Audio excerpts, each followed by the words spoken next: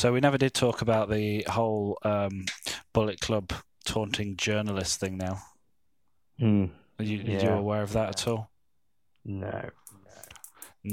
Long story short, the Bullet Club have got nothing better to do than start feuds with like random podcasters and shit. Oh, so they've gone after Simon Miller thing. Yeah, the block party thing. So we didn't get invited, Jay. Oh. Well, it's probably because we're using their fun. Do you reckon? Nice. Yeah, no, that's definitely it. I mean, I don't think that there's anything else we could possibly do to piss them off. Yeah, I think that's what it is. Anyway, shall we get this show started? Yeah. Bullet Club.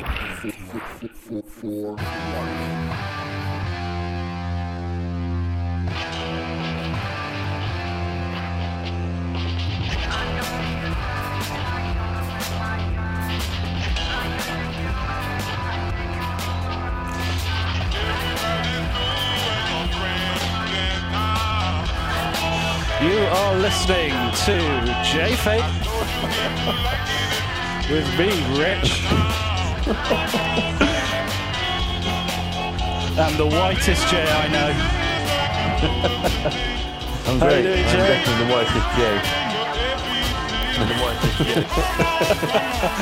There's no Jay whiter than you. At least that's the hot topic as far as I know.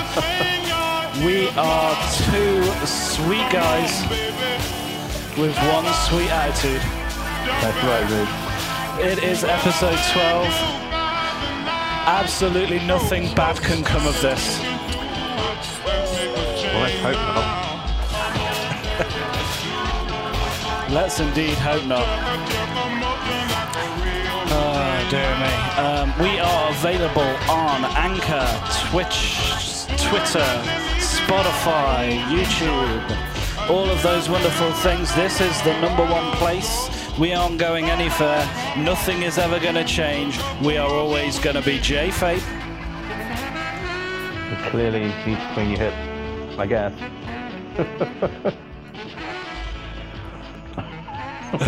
What? Brilliant, yeah. Complete mashup classic right there. Of course, that's kind of what's going on right now, isn't it? In the world of the Four Horsewomen, they're just kind of doing the locomotion with a load of titles, just kind of swinging their hips and throwing things around.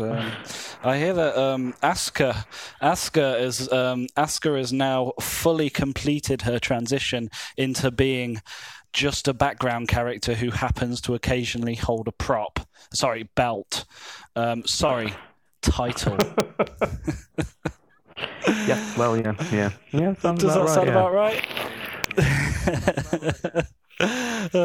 So this week we're going to go through our usual malarkey. I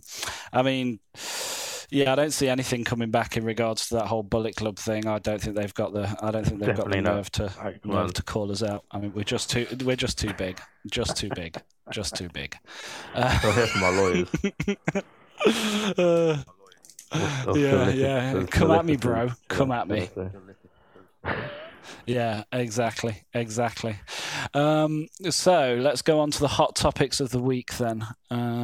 Let's stick them on a t-shirt and charge $29 for it. Right then, Monday Night Raw. How are you feeling about going straight into the Monday Night Raw thing? There doesn't seem to be very much gossip at this stage. We're in that quiet stage before WrestleMania now. We're on the home stretch, people. We're nearly there. We're through the looking glass.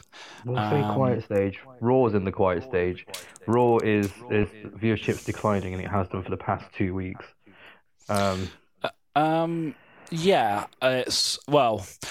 It's an interesting one because you've got February the 25th, which was obviously, that was 2.992 million viewers. March 4th, which was the go-home show for Fastlane, actually declined down to 2.783 million viewers.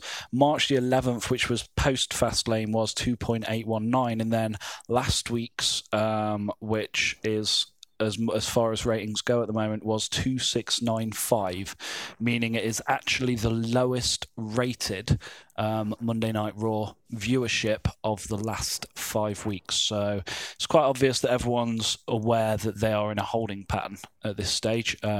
This might be a case of them maybe overbooking the Raw side a bit too early and not leaving many questions unanswered, if that makes sense. I mean, obviously, you're always going to have established your main event player with the whole Seth Rollins thing. I think overall they would have got much more long-term intrigue had Seth Rollins gone for AJ Styles. Sorry, not AJ Styles. Sorry, Daniel Bryan. Daniel Bryan, yeah. Yeah, no, sorry. It's been so long that AJ Styles was the champion.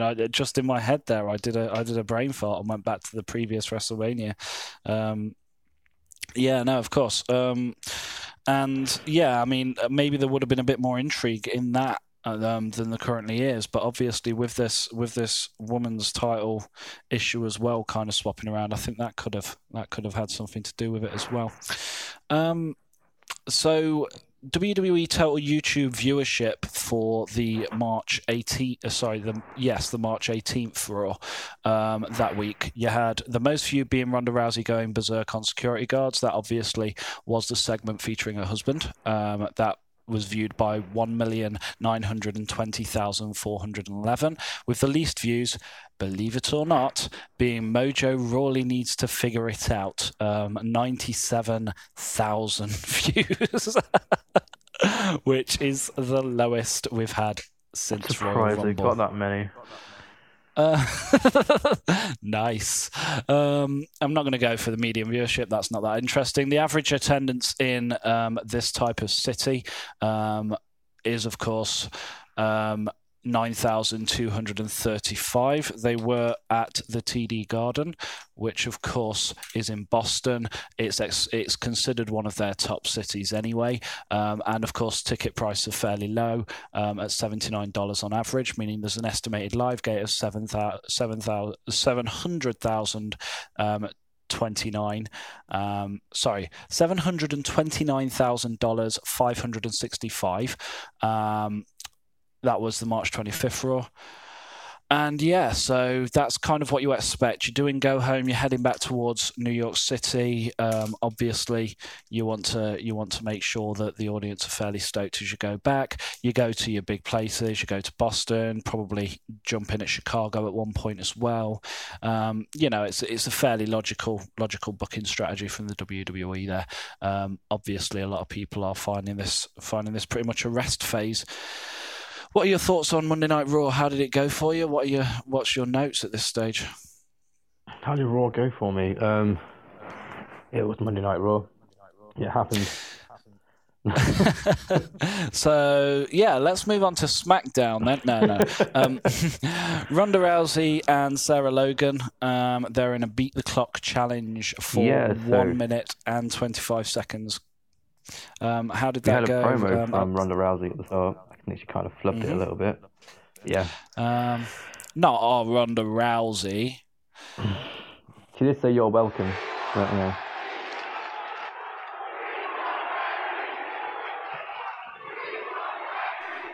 We start off with boos and then we want Becky. That's what happened. For the first time ever, women are going to be the main event at WrestleMania. You're welcome.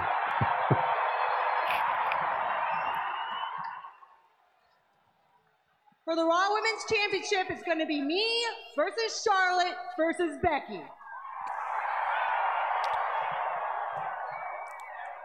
And I only have one thing to say. How much wood could a woodchuck chuck if a woodchuck could chuck wood? You're welcome. Nice. She's going to tap them out both at the same time, let me tell you. Actually, I do have something else to say. Not that... Is it that? Is that what she says? Pretty much what he says, yeah. Cool. So, all in all, not a bad promo by the looks of it. She probably should have done a mic drop. She probably should have done a mic drop at the end. Maybe just flip those two sections so that she didn't look stupid having to pick up the mic again. Yeah, well, no, she did it a couple of times. So Oh, did she went just back again. She continuously went drop? back again. Yeah, she went back again with that. Oh, There's fuck's some more sake. stuff, and then yeah, it's Ronda Rousey versus one of the Job Squad too. Fair play. Yeah, one thing you can say about Ronda Rousey is when she drops the mic, she drops the mic shite. I don't get thrice dropping the thing is just a bit weird. I mean, Becky does come out as well. She says that she's the one that made it happen. I mean, she is the top-selling merchandise seller, the face of the company.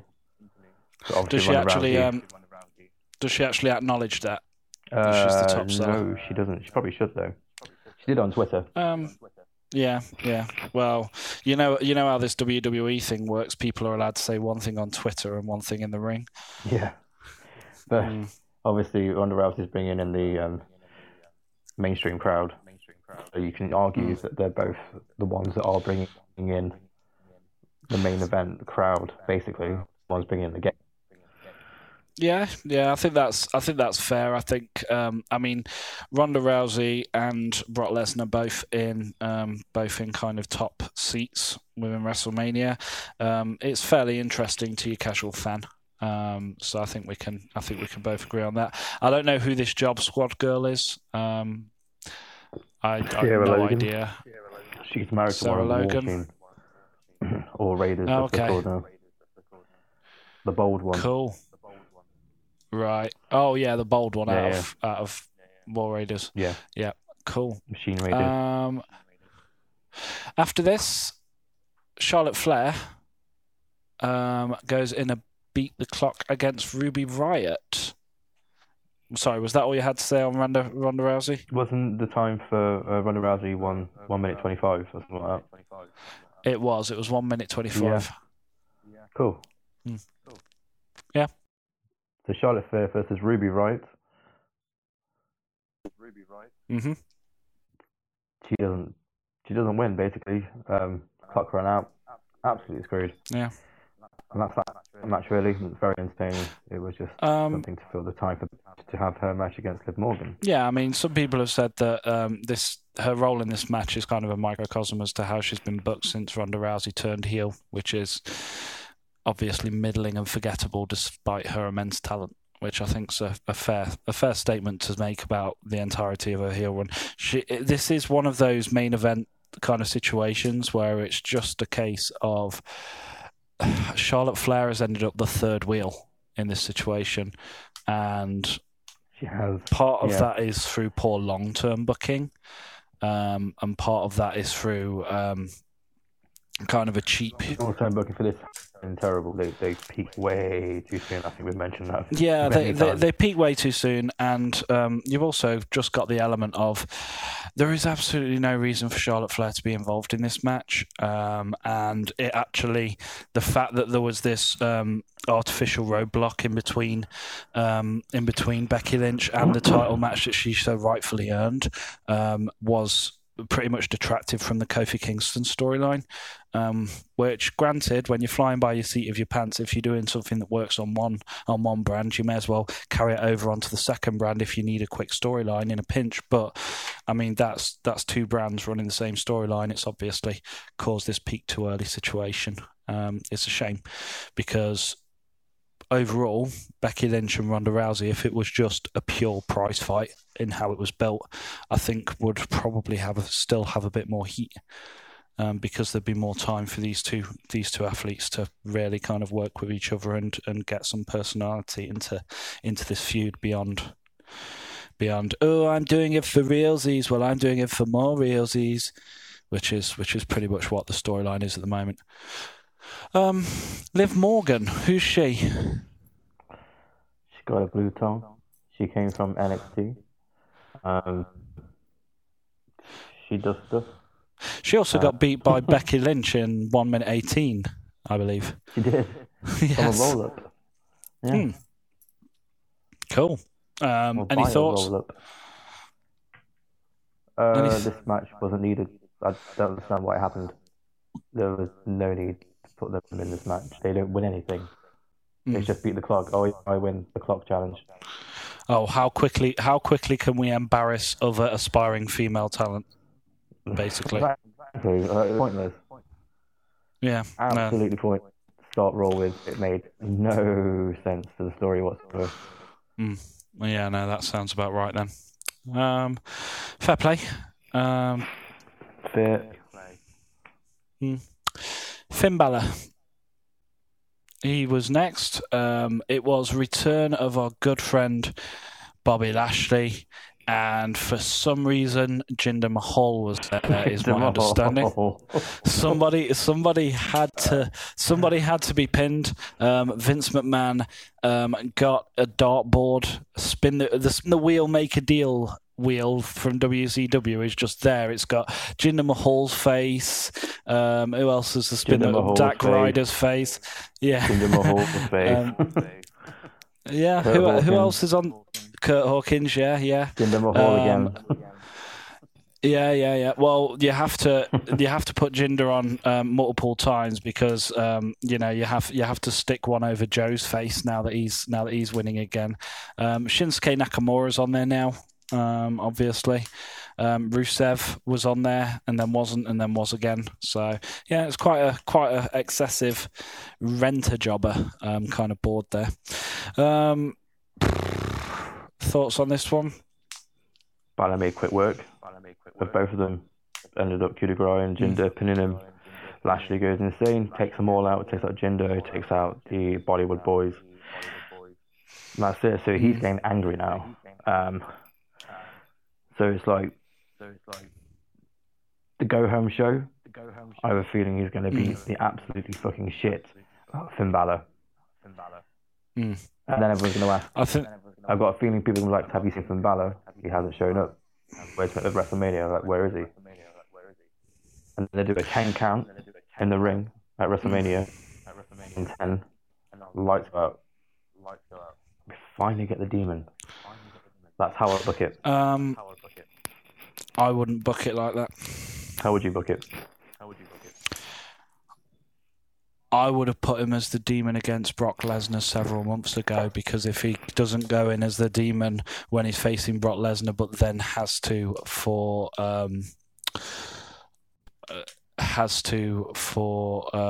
Bobby Lashley.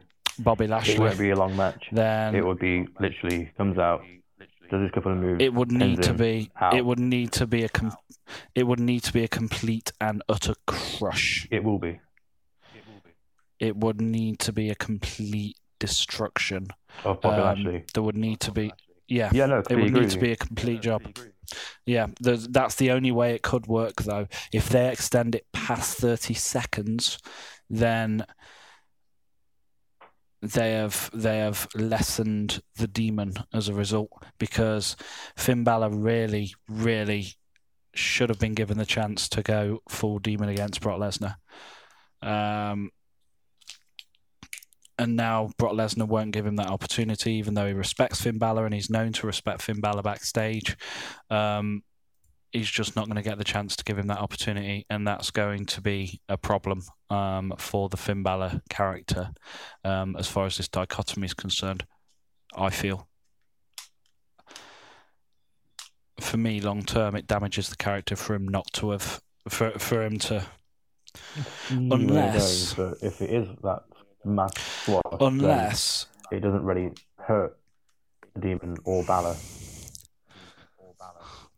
If it's a massive squash, then Bobby Lashley. You have to still explain. Yeah, it hurts Bobby Lashley, but at the same time, you still have to explain the lack of Finn Balor's Demon character when he was facing Brock Lesnar for the Universal title. Now, you can explain that away. However, they need to spend. He relies on it too much. We haven't seen him for 18 months at that point. But he did say that. Yeah. No, I think definitely my thoughts on the entire thing is if they do get the Demon in on this one, this is when they need to pull the trigger on the Demon as the dark side of Finn Balor kind of element to this. either keeping him as the demon or doing something that further explores the Balor demon. Because just having him there as a bunch of face paint he puts on, and not explaining further origins into what he is channeling, what that character is, will start to do damage to the demon, especially in regards to why wouldn't he use him against Brock Lesnar.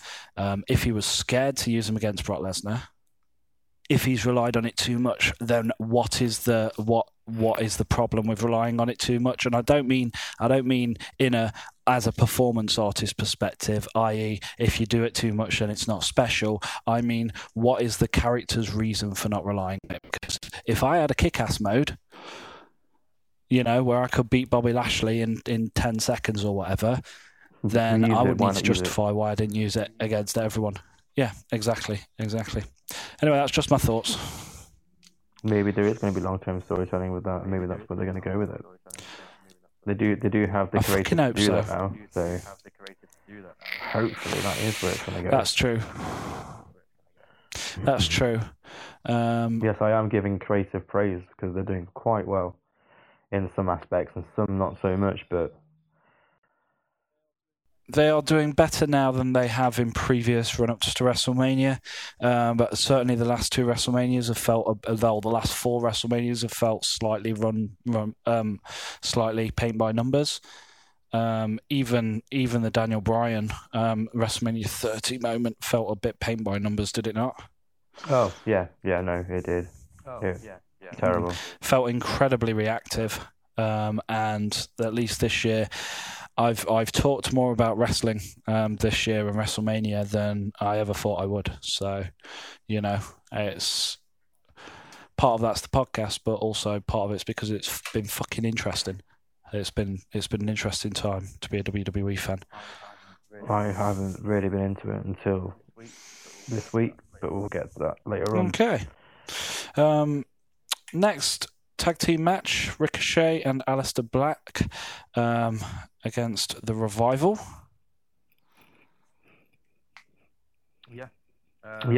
From what I remember from the match. Not much, okay. Slightly paint by numbers. Even the Daniel Bryan Revival did really well, WrestleMania putting the ring off, so they were doing like really good 80s, numbers, late 80s, early 90s style. Obviously, because they're Revivals in the ring. Felt incredibly reactive. And at least this year, I've talked more about wrestling this year in WrestleMania than I ever thought I would. So, so props to Revival for bringing part of that's the podcast, but also part of it's because it's been fucking interesting. Tag team wrestling. It's really been lost over the years. Yeah, no, of course. Obviously, it's nice. It's nice for us to kind of enjoy Aleister Black while he is still Aleister Black, because I have absolutely no doubt he's just going to be Black or Al this time in a few weeks. I agree with that. Yeah, good old Al. Here comes Al, the Dutch Destroyer. Got a bit. Black. Al. Oh dear me. I say Black, you say Al. That's the wager right there. I don't know. It's called Fade to Black, so they'll probably go Black. I reckon they would. Any further thoughts in regards to this revival match? There was a double hot tag. Oh, nice. I really love it when they do a double hot tag. I mean, it doesn't at all defeat the absolute purpose of doing a hot tag. Not in any way, shape, or form. And then Aleister Black. Sorry, Mr. Black came in and did his thing. Black Mass, 6:30, and he went again. So yeah, making the tag team champions look strong again. Yeah. Of course. Well, it seems that very few people have much interest in the tag team champions, other than the people who like them as pure performers, and part of that is WWE's complete lack of interest into giving them any form of character other than their bald guys with moustaches. Yeah, it was just like, oh, you want to leave, here's some titles, but we're still going to screw you over. Let's hold those props for a bit. Yeah, pretty much. It's quite clear what their position in the company is at the moment, and It's a joke. I think they could absolutely. Well, they're good enough. They're good enough that they could become as big as the Young Bucks on the indie scene if they do it right. And you know, that's just how it goes sometimes. It's the same with They could be the next Cody Rhodes when it comes to Vince McMahon dropping money on the floor due to pure stubbornness. I mean, he's got a renewed focus in tag team wrestling, and yet he goes after the Revival. He doesn't. Well, he doesn't like the Revival because they're purely a tag team, and yet there's a renewed focus within the company in tag team wrestling, and it kind of leads you to wonder, where is the sense behind how this man acts and how he makes his decisions sometimes? But I don't know. Maybe nobody buys Revival T-shirts. Well, they should. I might buy one. Yeah, I haven't got one. I should buy one. If you buy one, if you buy WrestleMania weekend, it'd be buy one get one free. Yeah, that's true. If you buy that means they only get half the money. If you buy a Revival T-shirt, you never know. They might retain the championship and get a push. Yeah, I might buy them a T-shirt and see what happens. Yeah, because Vince McMahon will be like, "Look at them, their T-shirt sales have doubled." J-Fave. Yeah, there you go. For a T-shirt. Exactly. What colour do you think you'd go for, Jay? White? Yeah, I think I would go for white, Yeah. Cool. Sasha Banks and Natalya. It'd be too sweet. Yeah, that would be way too sweet. I mean, I've been thinking of getting one that is sweet, but yeah. Just one sweet.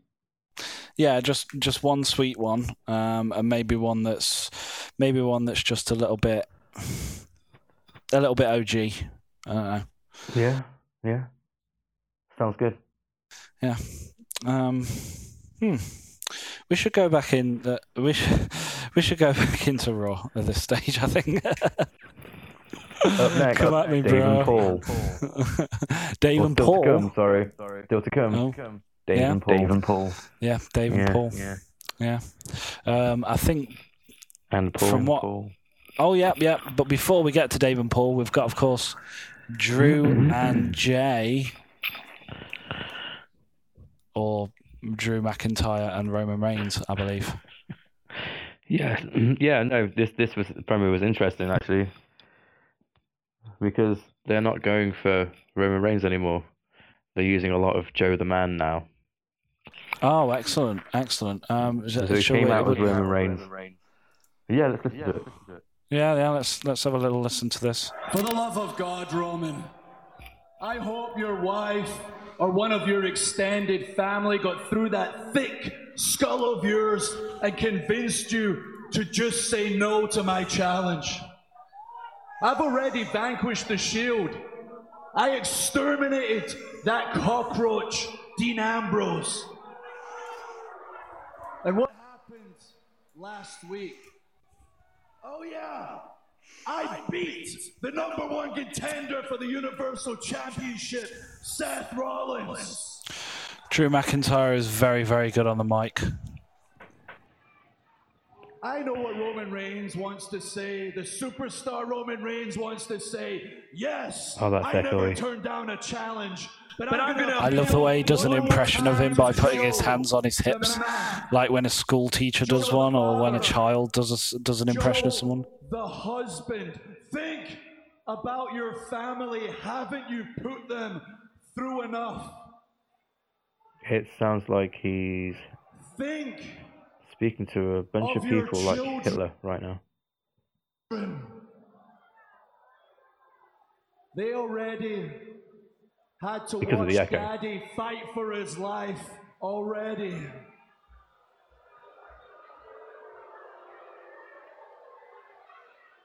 That is cold. Yeah, I quite like that piece. I like the way that he approaches it. I like. I don't know. I'm kind of 50-50 on the whole cashing in on leukemia thing. Also, what is the long-term strategy with this whole calling people by the real name thing? You know, they're either calling them by the real name or they're removing any semblance of a full name and trying to make them all into Madonna. Does that sound like a fair assessment? I guess so. Yeah. And Sting. Sting never had a last name, but we'll just say Sting as well. Well, yeah, that's fair. Well, I mean, you got Sting, you've got the man they call Vader, which, you know, always confused me because it's like they say the man they call Vader. Why don't what they should have called him was the man they call Vader because that's his name. But that probably would have been a bit too long. The man they call Vader because his real name is Simon. yes, exactly that. I suppose it frustrates me though because like where are all the great long names like Bam Bam Bigelow? You know, that was a classic wrestling name. You know, Jerry Sags. Sorry, Jerry Sags. You see, nowadays the Nasty Boys would have just been known as Jerry and Brian, and not Jerry Sags Hallelujah. You know. Exactly. So, you know, Knobs and Sags would have been like, maybe they'd have gone by Knobs and Sags all the time. That's true. They never really use their first names that often. Oh, yeah, no, fair enough. But, yeah, regardless, I don't get this whole one name thing, and I certainly don't get this whole everybody's in kayfabe except when they're not. Because, for instance, this section now, where he's doing the Joe the Man section, this is going to be followed by Sasha Banks and Natalya. Now, how fake does that look as a whole? And then I think it's supposed to. That's the thing. I think it's meant to. What? You mean? Because they're always breaking kayfabe. Triple H is always breaking kayfabe. If you watch Triple H's promo, he's breaking kayfabe left, right, and centre. Well, I don't know. I've heard theory on this. I've heard theory that the thing that separates WWE from other wrestling organizations is that other wrestling organizations are wrestling organizations that put on a TV show, whereas WWE products are TV shows about a wrestling organization. In which case, the idea is that the TV show is the frame and everything inside that frame is fictional. If that makes sense, and therefore a little bit of fakeness, a little bit of overly done kayfabe is slightly part of it. However, I don't know. I don't know whether you can say that's a stylistic choice at this stage, but certainly all of this is real, this is not, kind of talk floating around. What are we going to do? We're going to have WrestleMania, and then we're going to have the non-kayfabe section. Like, just halfway through, just all of the kayfabe's going to stop. Is that the plan? Or are we going to have Bayley and Sasha Banks after Roman and Paul and Dave, or Roman and Drew. Joe and Drew. And then, of course, these new people who they are bringing in, who are being brought in on the concept of, Brock Lesnar is never in kayfabe, or at least he lives kayfabe, but it's his own brand of kayfabe. You've got what's her face, Ronda Rousey. She's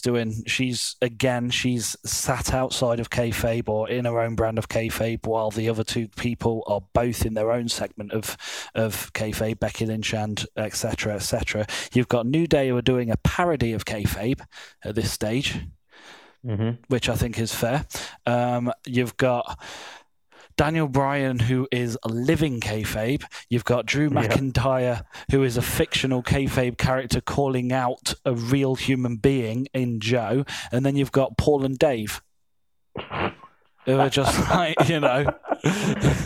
When you say it like that, it's kind of a clusterfuck, right? Yeah, I mean, from a new audience member's kind of point of view, from the point of view of somebody who is returning to the product, only kind of watches it for 3 months, you've got to ask the question, what are they going to think when you have 4 or 5 different layers of kayfabe all colliding with each other within the same product? And that's what's happening here. Well, the big explosion of kayfabe, and see who comes out on top in the kayfabe battle royal. Yeah, that's what they could do. They could include Andy Kaufman in it, which obviously he'll be. Obviously, he'll be. Yeah, no, that's true. He'll be played by Jim Carrey. Who else have we got? Who else have we got? You've got David Arquette. Both forms of David Arquette, WCW, and faces exploding across his, noses exploding across his face form of David Arquette. You've got the referee will be 2 Earl Hebners, obviously. Both of them. Yeah, both of the Earl Hebners. It doesn't make any sense. This is a multi-layered kayfabe clusterfuck, and inserting kayfabe where it doesn't belong just doesn't make any sense. At least that's what I tell my buddies over at the Bullet Club. Right. Sasha Banks, Natalya, what's going on with these guys? Boss and Hook Connection. Sasha Banks versus Nat. You're calling a Nat. Yeah, pretty much. Yeah, okay. So how did Sasha Banks and Nat go? Well, Sasha Banks has changed her wrestling style. She's going to be lucha. Is she? Yeah, she's switched up in a style. Very nice. lucha based. Very lucha based. So that was quite interesting to see. So it was like lucha versus power moves. So it was a really good kind of clash of styles going into that match. I've actually quite enjoyed this match. So yeah, I'm really interested to see where she goes with her lucha style in the future, because it's going to mix quite well with Bayley's style. I don't know what it is, but her changing her style makes their tag team fresh. So of course, going into that 4 corners match with that lucha style is going to be a very different dynamic to the match. Yeah, I mean, I think that's a good idea. Sasha Banks has clearly got the talent to be able to do it. I know that she's from that background, at least on the indies. She's played that part before. And obviously she's got some of the best mentors in lucha style available on the card for her to kind of get involved in. I know that she definitely has a fairly good relationship with a lot of the lucha stars, at least that's what's publicized, so it would make sense for her to maybe change her style a bit. What WWE hasn't found yet is a viable replacement in the Women's Revolution for Lita. And Sasha Banks has the build and the athleticism to maybe pull that off long term, and become that level of iconic. No pun intended, as she is not a member of the Iconics. The write-up here says that Boston is Sasha Banks' hometown. This crowd didn't seem to realise that until halfway through the match. That's right. I think maybe they Wikipedia'd it whilst they were watching the match. They were sat there, or maybe when they cut to break, somebody decided to announce it over the tannoy. Oh yeah, that could have been it. Yeah, there was a break. You're all right. Oh, just to let you know, Sasha Banks from Boston. Oh yeah, well, let's cheer her now. Yeah. Yeah. But then Nia Jax and Tamina Snuka just came out of nowhere again and kicking people's heads in. Oh, did they? Yeah. Yeah, that's. They attacked Sasha first, so she wins. Oh, okay. Well, that makes a lot of sense. That obviously Nia Jax would do that and not think that far ahead. But then Beth came in and did the whole Glamazon thing. She looks like she's ready for WrestleMania. She must have been at the Performance Center doing whatever. She looks ready. And she glam slammed Tamina Snuka as well. So that's a double arm chicken wing. Pick her up, slam her on the face to Tamina Snuka, and she's a big woman. Yeah, I mean, again, I'm having to go by the write-up here. However, Finn Balor receiving a title shot for a worthless Intercontinental Championship in a match everyone will forget before WrestleMania is over received more fanfare from WWE than any aspect of Beth Phoenix's forthcoming return. How is that even possible? Would you say that's a fair assessment there? Just like all mid-cards have been going back and forth recently. All mid-card titles have been going back and forth recently. There's no mainstay. So, even we'll get to SmackDown in a bit. But I can agree with that, really. Because obviously Finn Balor's going to win at WrestleMania and he'll get it back. So it's been going between those two. It is meaningless. Yeah. But I mean, then you've got Beth Phoenix's forthcoming return. I mean, that is a big deal. It is. Is it not? I mean, she is probably one of those who, because she's quite well built, isn't she? She is in Glamazon mode. Like, you can see all of her movements that she used to do, facial expressions, they are back. She is full Glamazon mode right now. And that's important because, like, she could potentially be one of the biggest threats to what is an otherwise fairly dominant offensive reign from the Samoan Slaughterhouse. Now, granted, they don't actually win many matches, but they continuously throw spanners in the works for pretty much anybody who gets in their way. Yeah. And that has given them a lot of heat. So having Beth Phoenix involved in this feud and actually getting involved in it as she does is actually quite important, especially for the women's division, because it could be the start of a heavyweight tier to that division as well. If they continue to get in some of the heavier ladies from the indies and maximize the less typical body shapes that they have on the roster, because there are quite a few women now on the roster who have atypical body shapes and see where you're going. And that goes back to when you're saying making their own show as well. If they do start bringing that many women in, they could have a heavyweight and cruiserweight division. Well, I think if they were to do that, and that would be the logical thing to do after unifying two titles, more on that later, then you could have one tiered on one and one tiered on the other, or alternatively, rather than divide them, have one be a never open weight and one be a heavyweight, and kind of have it work in a tiered system. In that there's no WWE do a never open weight title.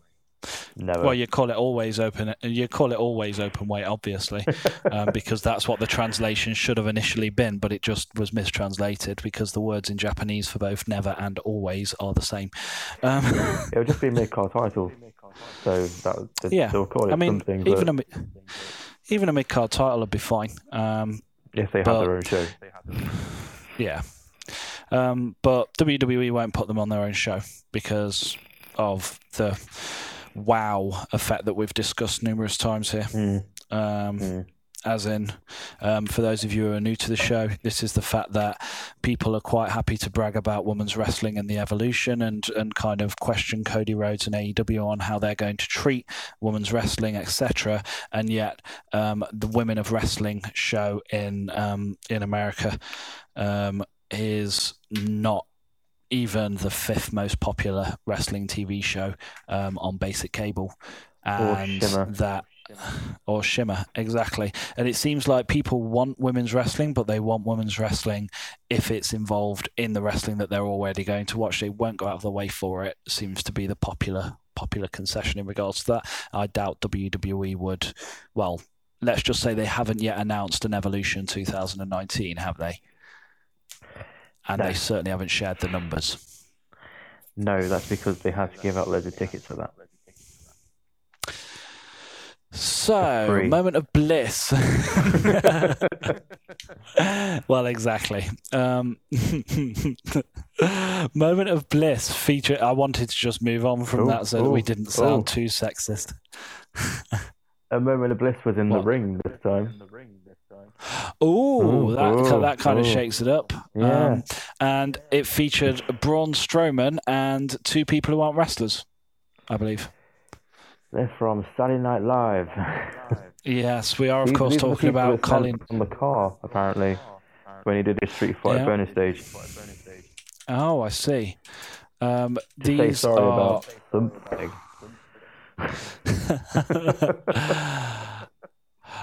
So, of course, you've got Colin Jost, who is an American comedian, actor, writer, and mentor figure, apparently, according to his Wikipedia. Sounds like he's edited his own Wikipedia there. Who puts mentor figure on there on the Wikipedia page? What the hell is going on with that? That guy. And, of course, Michael Shea, which is the more recognisable name of the two. Michael Shea, obviously, and Colin Jost were both co-hosts of the Emmy Awards, the 70th annual Emmy Awards. That was in 2018. Michael Shea, you may remember as having his first kind of outing on John Oliver's New York stand-up show. Saturday Night Live, obviously, has been a constant mainstay on that and has made numerous appearances on The Daily Show. No, I don't know who he is. Cool. But other people might. Well, there you go. Well, I mean, we're not the only ones in the conversation, of course. We do have an audience, and they can also be part of the conversation by contacting us on Twitter, contacting us through our message box. Message box. Colin, yes, Twitter. indeed. You can come through. Twitter is awesome. Facebook is also available for those of you who know who we are. If you don't know who we are, then fuck you. In addition to that, we do need to get a show-specific Facebook sorted. However, I'm going to wait till after WrestleMania. I don't know why. It just feels like the right thing to do. I think we've got a lot going off at the moment. So. Yeah, we have got a lot going off. That makes sense. Yeah. Perfectly sensible. So Colin Jost, on the other hand, had his first big moment as a contestant on The Weakest Link in 2002 and then joined Saturday Night Live in 2005 after his witty repartee with Anne Robinson. He was a writer for the 75th Golden Globe Awards, the 70th Primetime Emmy Awards. He obviously was the host, and now I'm just going to point out, Rich, I don't know. I don't care about these people. I don't know if anyone else does, but... Neither do I, really. It's just that the problem is that WWE are playing to an international audience, and we are a podcast English, so they don't mean anything to me. Should we just skip past this bit? They're going to be in the Battle Royal because Alexa Bliss made it so, because she is the host of WrestleMania, and Braun's going to be there too, so they can get his hands, apparently. Right. Moving on, Baron Corbin and Apollo Crews. We've got Elias in New York City singing away, because he is the entertainment, isn't he? The entertainment for WrestleMania. What a waste. Right. Wait. Are you implying that other than Elias there is no entertainment at WrestleMania? No, I'm not. Well, I'll explain why I'm into WrestleMania later. Okie. That wasn't before. Well, we've seen some absolute stinkers when it comes to WrestleMania, so I am just in my mind. Yeah, was that the one with the Rock? Was that the one with the Rock and that stupid fucking flamethrower? Maybe, but it was also Roman Reigns versus Triple H, and the crowd died 1,000 deaths before that even happened, and the match was terrible. It is a shame that the only real memorable WrestleMania moment from the last 5 years that didn't involve Daniel Bryan involved Goldberg. I am hoping for a fucking awesome WrestleMania this year. But yes, Baron Corbin Apollo Crews. Indeed. Last week mentioned that they weren't building Baron Corbin as they should be, as he's facing Kurt Angle.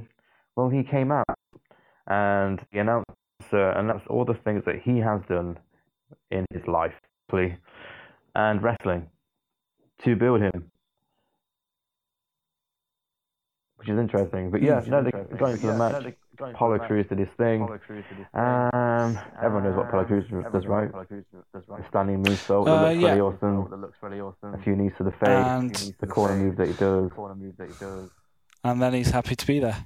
And then to catch a, what's his finisher called? End of Days. Catches an End of Days, and he is out. And finally, Baron Corbin is winning before WrestleMania. Excellent. I explained that match well. Well, that sounds good. So Apollo Crews, obviously, I assume his gimmick is still that he smiles and waves. Oh, this guy deserves so much more. Uriah Nation was he really does. Hot on the fucking indie scene before. He was big in the UK. He was big in the US. Went to WWE and nothing. It's one of those things, I guess. The most character development he has had in Breaking Ground, where it was revealed he had a sister and she sometimes visits him on the road. Does that sound about right? He needs to get out, that guy. He needs to stop being happy to be there. Yeah, he really does. Just get out. He's got too much talent to just waste it. So the write-up for this, I feel like I must reference. In true WWE fashion, Renee Young managed to use the words athlete and specimen to describe Apollo Crews all in the same sentence, which obviously that's Vince McMahon right in her ear right there. Every Baron Corbin segment carries enhanced meaning at the moment because they all feel like John Cena could interrupt at any minute. Fair? He won't interrupt until WrestleMania. Yeah, that's fair. That way Baron Corbin gets a little payday as well before John Cena interrupts. Surprise. And then beats him up and throws him in a dumpster. Called it, said every single person ever. Seth Rollins addresses Brock Lesnar next. Any thoughts on this segment? I do have thoughts on this segment. I thought it was a really good segment. So Seth Rollins clearly doing his own thing that he's been told to say by people who have written what he's done. The best part was when Paul Heyman came out. I think we should listen to it, to be honest with you. When I was a kid watching WWE, the champions that inspired me were guys like the Heartbreak Kid Shawn Michaels and Bret the Hitman Hart, the Nature Boy Ric Flair, hell, Triple H, even John Cena inspires people. But you know something? Brock Lesnar does not inspire people. I don't know. If I saw him coming towards me, it'd inspire me to shit my pants. Guys, this is the biggest match of my entire career. Just saying. I don't know how important it was to me for a long time. For a long time, but up until recently, brought some I didn't Cajun realize how for you. important this match was to all of you. Now, I have to beat Brock Lesnar. I have to beat Lesnar because I refuse to let Brock Lesnar be the champion that defines the future so we're getting of the this Seth Army. Yeah. The Seth Army is coming. And the army is so us, the fans. 13 days at WrestleMania, I'm going to walk to that ring. Okay. I'm going to get in there with Lesnar. So we get that, and let's skip past all this. See where Paul Heyman comes out. Unstoppable. Paul Heyman wrote this part. Do you know how pathetic you sound, Seth? It's genius. Oh, you need their love. You need their support. You need their affirmation. What's next, kid? I know how your generation thinks. What are you going to say? I need your thoughts and prayers. My Uncle Mushki is getting hernia surgery. I need your fucking thoughts genius. and prayers. The payoff of his promo is genius.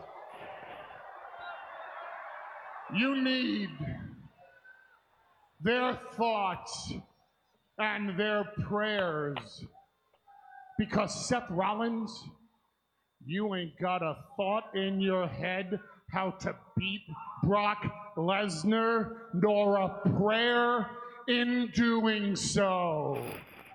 I don't want you to take it personally, Seth. When Brock Lesnar wins at WrestleMania, I want you to take it personally when you and the entire WWE Universe loses at WrestleMania. Rollins giving chase to Heyman. This should get good. You get the classic Paul Heyman. I'm just an advocate. I'm an advocate. I'm sorry. Brock's idea. I hope you win. I'm just an advocate. I'm an advocate. And you told me to say everything. It was all Brock's idea. Please. Paul, you got it all wrong. I'm not asking for thoughts and prayers. I'm here to answer them. Because we are going to WrestleMania. Right, we are going to beat Brock Lesnar.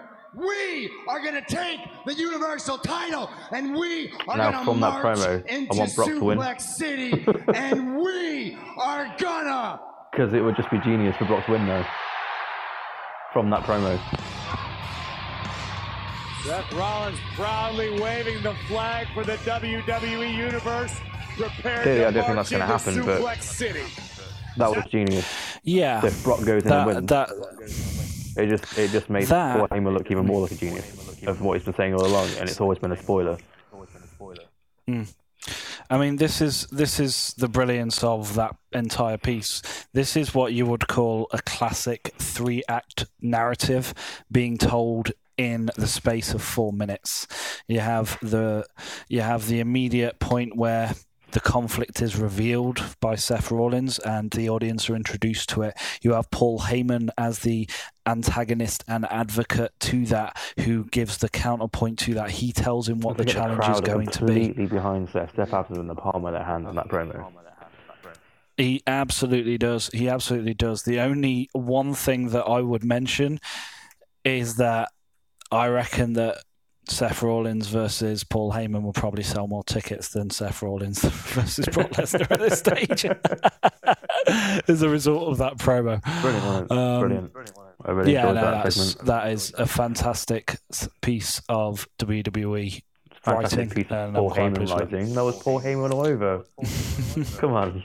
Well, yeah, of course, but yeah, need your thoughts and prayers, and those thoughts and prayers being transformed throughout the promo. Just very, very clever.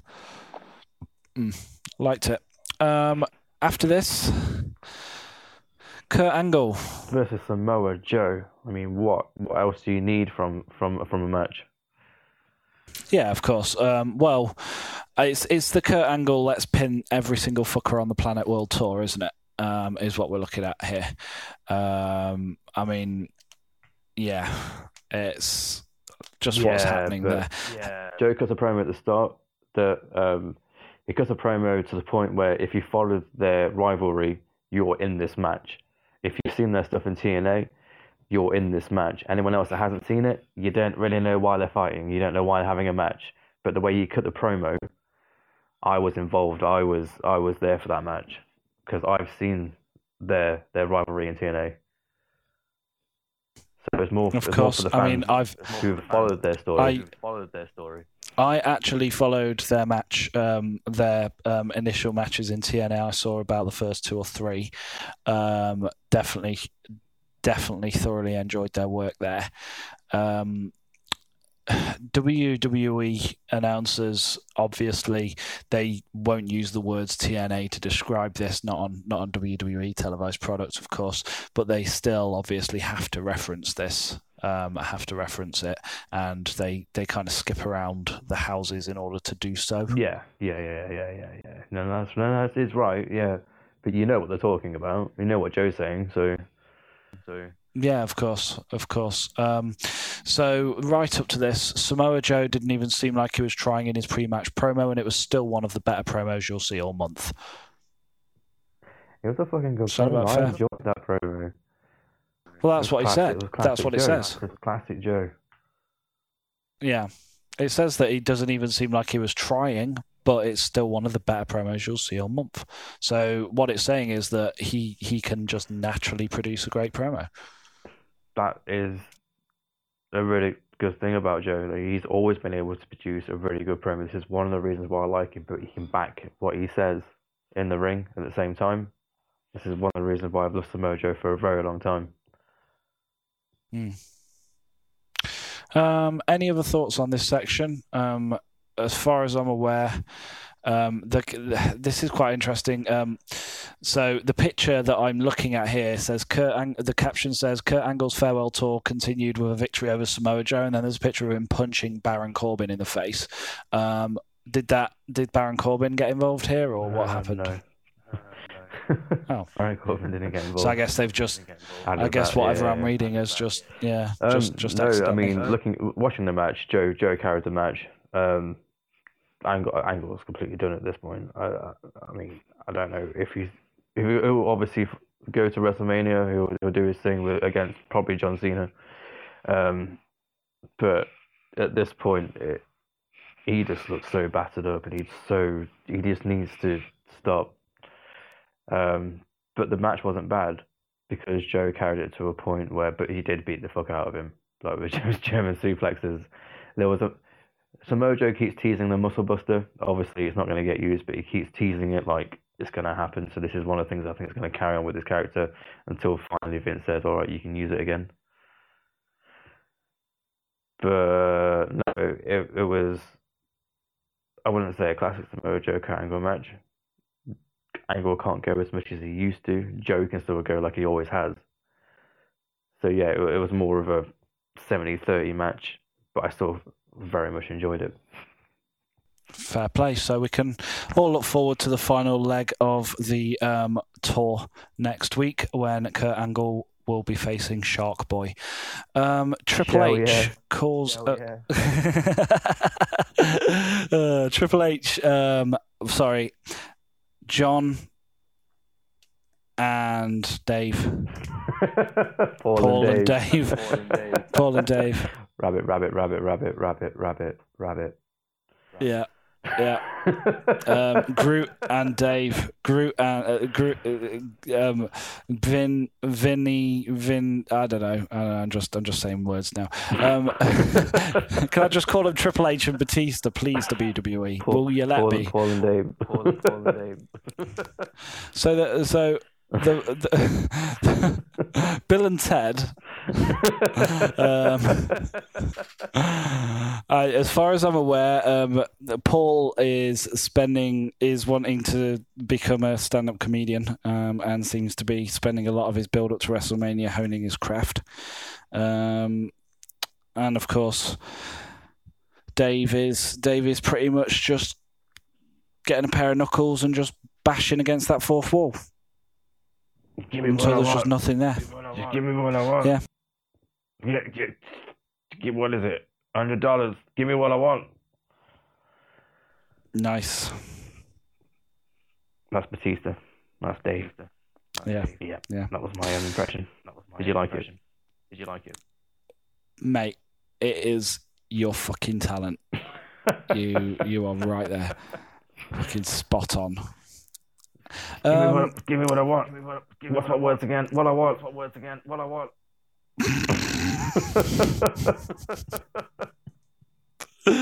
Oh, dearie. I know what I want, and I want it now. Right. So, final match of the I suppose you got nothing out there. Yeah, of course. I am going to do a remix of that for next week. With Batista saying, "Give me what I want." Yeah. Awesome. I'm looking forward to it. Or maybe we could do Wannabe. Yo, give me what you want, what you really, really want. No, I don't know why I'm Scottish there. Okay. Yeah. Speaking of Scottish, Drew and Dean have a match. Drew and Dean. Segue. Your old friends. Yeah, your old friends from just down the road. Gonna get Drew and Dean to fix the fence because the wind blew it over into the shed. The fence doesn't mean beat the shit out of a show with kendo sticks.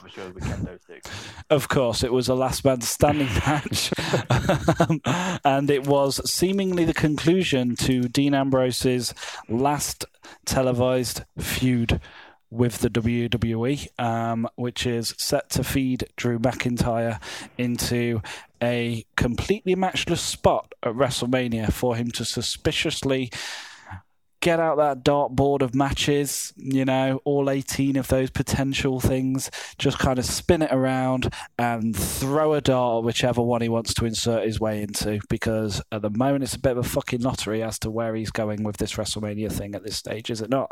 Who's that? Dean? No, Drew. He's facing Roman Reigns.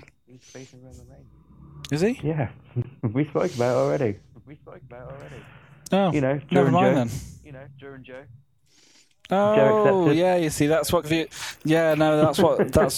what confused me. That's what confused me because I thought that they were just going to go to the pub together with names like Drew and Joe. Right, Drew, Joe, and Dean. No, of course. And Seth. Meanwhile, the new Dean Shield is. The beer of shield. course, Dean. Dean is going to throw his dart at the dartboard with all the different matches on as to which one he's going to insert himself into, and then he's going to realise that Vince has blunted the end so that it doesn't stick in any of them, and he doesn't get a payday. So this is his payday. He'll probably be involved Does in that the sound main about event, one of the main events, and help Seth win his title. Do you reckon? Yep. And then they kind of hug it out. Yeah. And then he kind of just waves. And he goes, like, I'm staying, bye everybody. Everyone, I'm staying. Oh. Shield forever. No. You know what would be great? How I would do the Dean Ambrose thing. I would have him interrupt Seth Rollins, right? And obviously help Seth Rollins win. Then I would have Roman Reigns come down the aisle. Obviously the Shield stand there and do that Shield pose one more time. Then Roman clotheslines him and Seth high five and just wander off, leaving a battered Dean. Dean stands up, takes off his gas mask and his leather jacket. On his face. Yeah, and his leather jacket, folds them up in the middle of the ring, does the Undertaker pose and leaves. That's a good booking. Yeah, that's good booking. Book it now, WWE. Yeah. Book it right now. Book it now, WWE. That is the way to go. That is the way to go.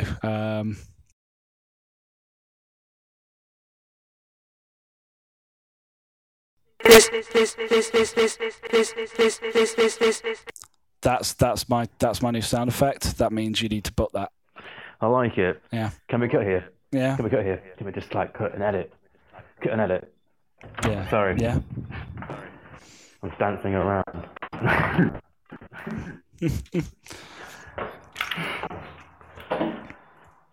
This too. Push. Why have we got like German techno noises in our podcast now? I don't know. I just have buttons. I have buttons on my DJ thing. Right. Put your hands up in the air. Put your hands up in the air. Put your hands up in the air. Put your hands. Yeah. I might not use them. Yeah, let's not use those.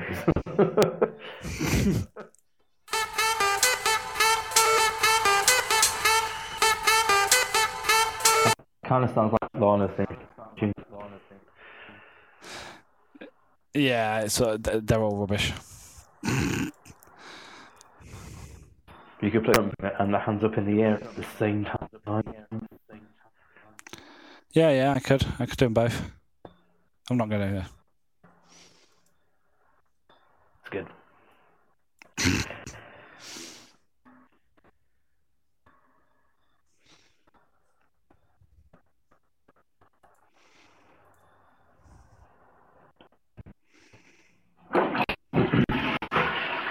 So I don't know the last match. Sorry, say I again? don't have any notes for the last match. You don't have any notes? No, none. Definitely watch it. Okay. Okay, let me just bring up what I've got. Okay. So my write-up says Dean Ambrose seems like the only person in the WWE who doesn't realise he's quitting. When 2019 began, I would never have guessed that Kurt Angle's retirement tour would go so much better than Dean Ambrose's. Cool. Yeah. Go with that. Yeah. Back in the break, Drew's destroying Ambrose with a kendo stick. Ambrose comes back and nails a big suicide dives into barrier. They both get up after the ref counts. Well, back and forth now. Oh, nice. Is that your notes? Sure, can be. Well, wouldn't it? Well, if we were being accurate, wouldn't it be? We're back from the break and they are now in a rest hold. Because that's how WWE books. Not this time. Back from the break and Drew's destroying Ambrose with a kendo stick. Okay, so we had a kendo stick destruction. In fact, while I'm Googling kendo stick, I should just put Dean Ambrose. Drew sends Dean back with a big Glasgow kiss headbutt.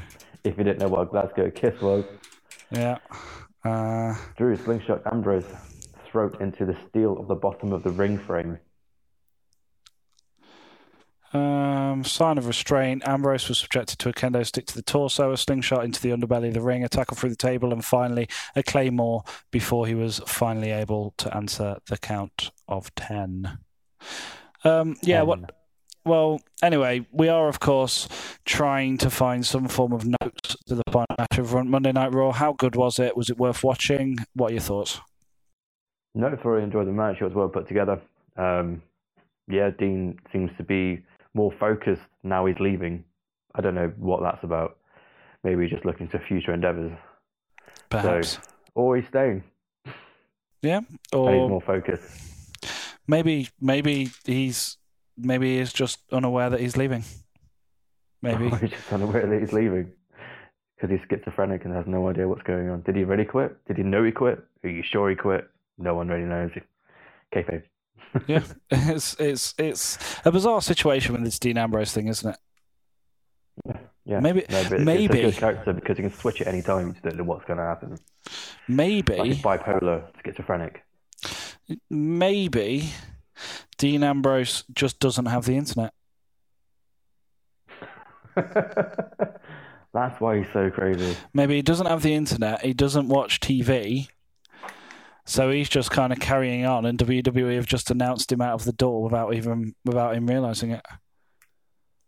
And obviously, whenever Renee talks, or he'll just hear what everyone else hears, which is white noise.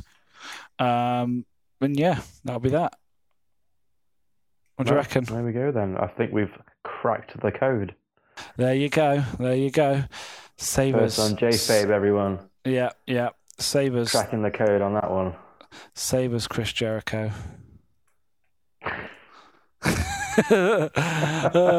So yeah, I suppose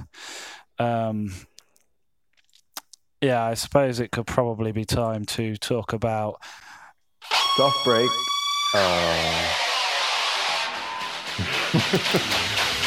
Our latest inductees to the Hall of Fame, Bret Hart and Jimmy Animal Neidhart. Or do you want a soft break? Yeah, you want a fag, don't you? Yeah. Go for a cigarette. Do it. I don't have any cigarettes, so I'm just going to sit here being jealous. Jealous of your cigarettes? Jealous of your cigarettes, Jay. Just jealous of your cigarettes. I can send one through the internet for you if you like. That's okay. I don't have the bandwidth.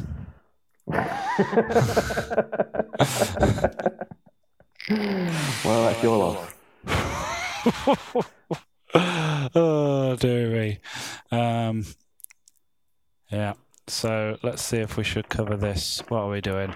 Let's do key F minor, and boom, boom, boom. Yeah, that should. What's going well? Yeah. Yeah, I'm gonna get trained on live chat next week. Oh, nice. You're doing live chat. That is cushy work. Selena said that she wants to have a meeting with me how to move forward about training people, because she thinks I have really good ideas how to train people, so that's always good. Nice. Yeah, seems to be going well. Quite well. My work's going quite well as well.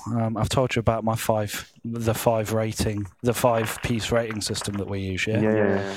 So I've been waiting to find out what number I got. And it turns out they actually give you 2 numbers, but usually those 2 numbers are matching. What I got was a 3 in what I contributed, which is how I met the business goals. Basically, that dictates my actual pay rise, which should get me about 3%, and then I got a 4 in my behaviors and what was the other one?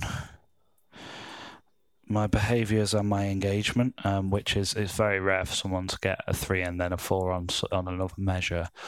But that dictates my bonus. Right. Yeah. So that dictates my measure. Of course I did. Yeah. So that's pretty good.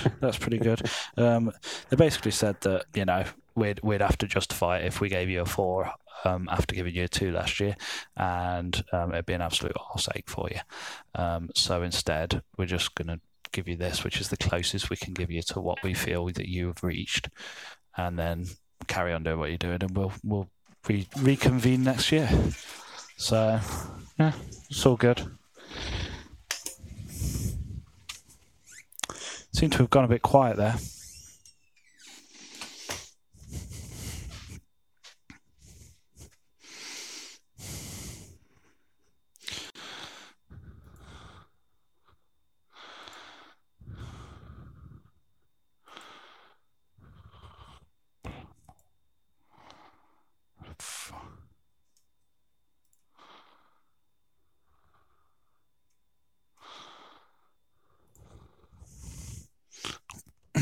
I went for a soft break at the right time because that was the fucker. Yeah. Did you were you outside? Were you outside when that happened? No, I just opened the door and it just stopped. Oh, okay. And I was like, what's going on? It's PT for you. Going outside. Fair play. Let's record on that one. Perfect.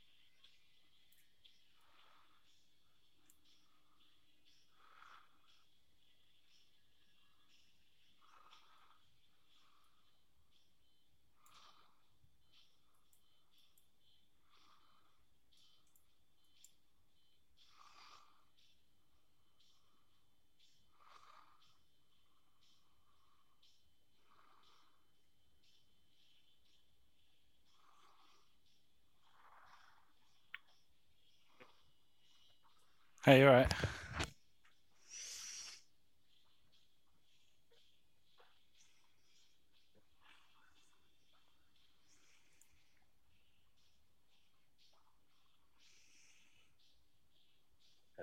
Hello. You all right? Oh, okay, he's still there. Yeah, I'm still here. You're the one who keeps disappearing. Yeah. I went for a soft break at the right time because that was the fucker. Yeah, it's almost impossible to speak with you when you're outside. fucking bastard. No, I just opened the door and it just stopped. And I was like, what's going on? I'm going outside. Also, it's bad for the window as well. There's some of me.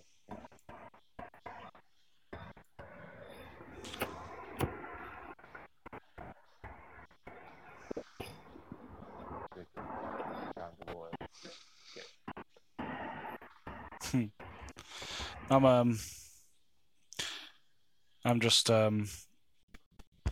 remixing for our next segment. Right, okay. Just in Heart Foundation. Yeah. Because I just had a brainwave, so you know what I'm like. I like my brainwaves. Cool. Brain.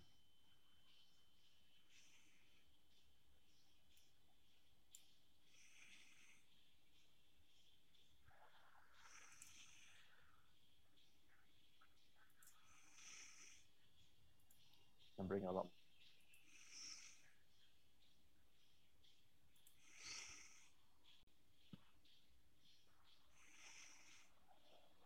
I'll take yours. Sorry, I can't hear a word you're saying. Okay, cool.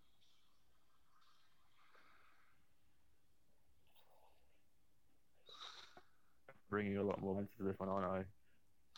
You're bringing a lot more into this one. And banter. Yeah, no, this is much more relaxed. It's like now that we can see an end point with the J-Fabe to Beard and Bear thing in a way that makes sense and is true in the spirit of what we want the Beard and Bear to be. I think that helps, and I also think that we're both a bit more awake, particularly you. I am very awake. Excellent. I had a bit of ginger beer before I started. That's sugar. Why does that suddenly go so quiet? I haven't finished it yet, actually. Ah. Should we go into the next segment? Mm-hmm. Cool.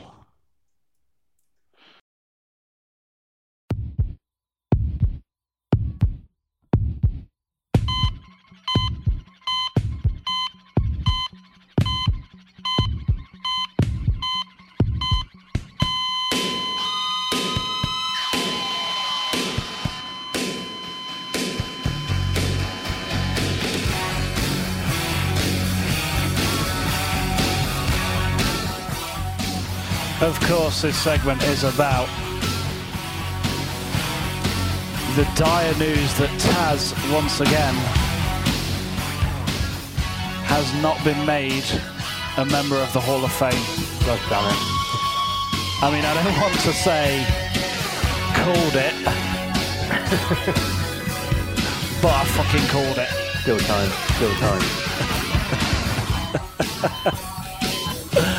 I don't think that's going to happen. Bret the Hitman Hart and Jim the Anvil Neidhart, of course, two members of the original Hart Foundation, or as they were known back in the day, the Hart Foundation. This week became Hall of Fame inductees. Seems to be a bit of a stable and tag team heavy Hall of Fame this year. Would you say that is the case? Because, like overly so?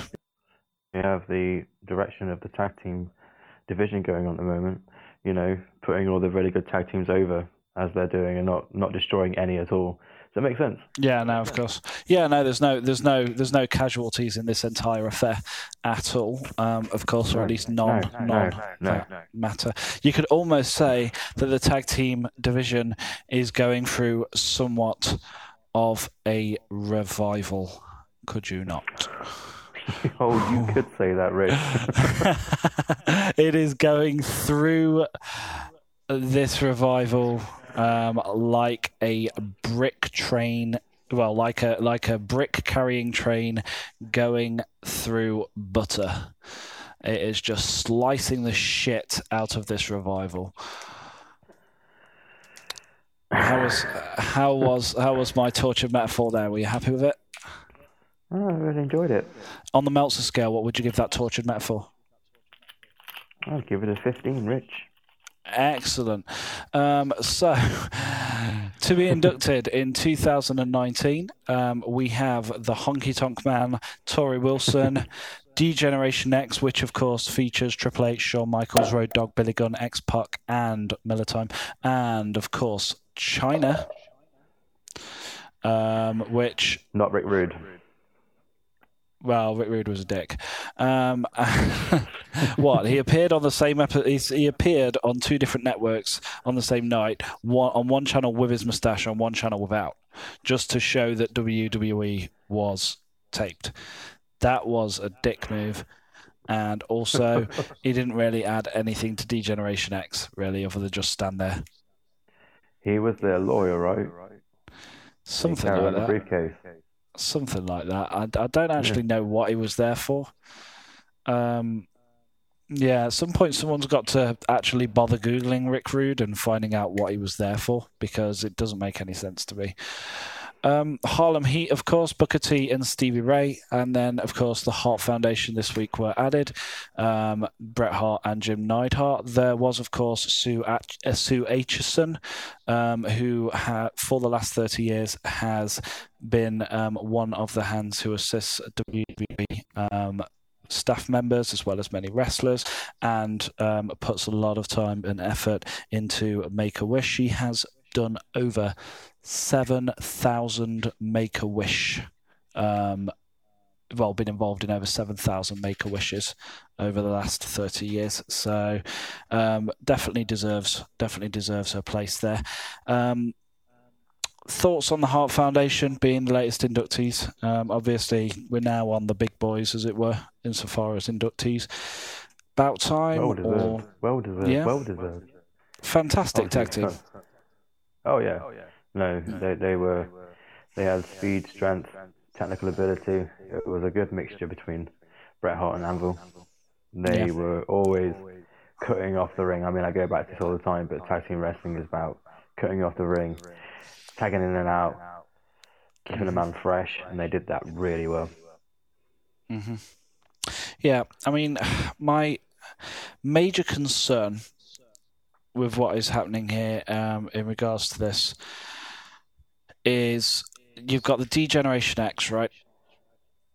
That contains 2 people who have, like, Shawn Michaels is a 2-time previous inductee. This is his second Hall of Fame ring.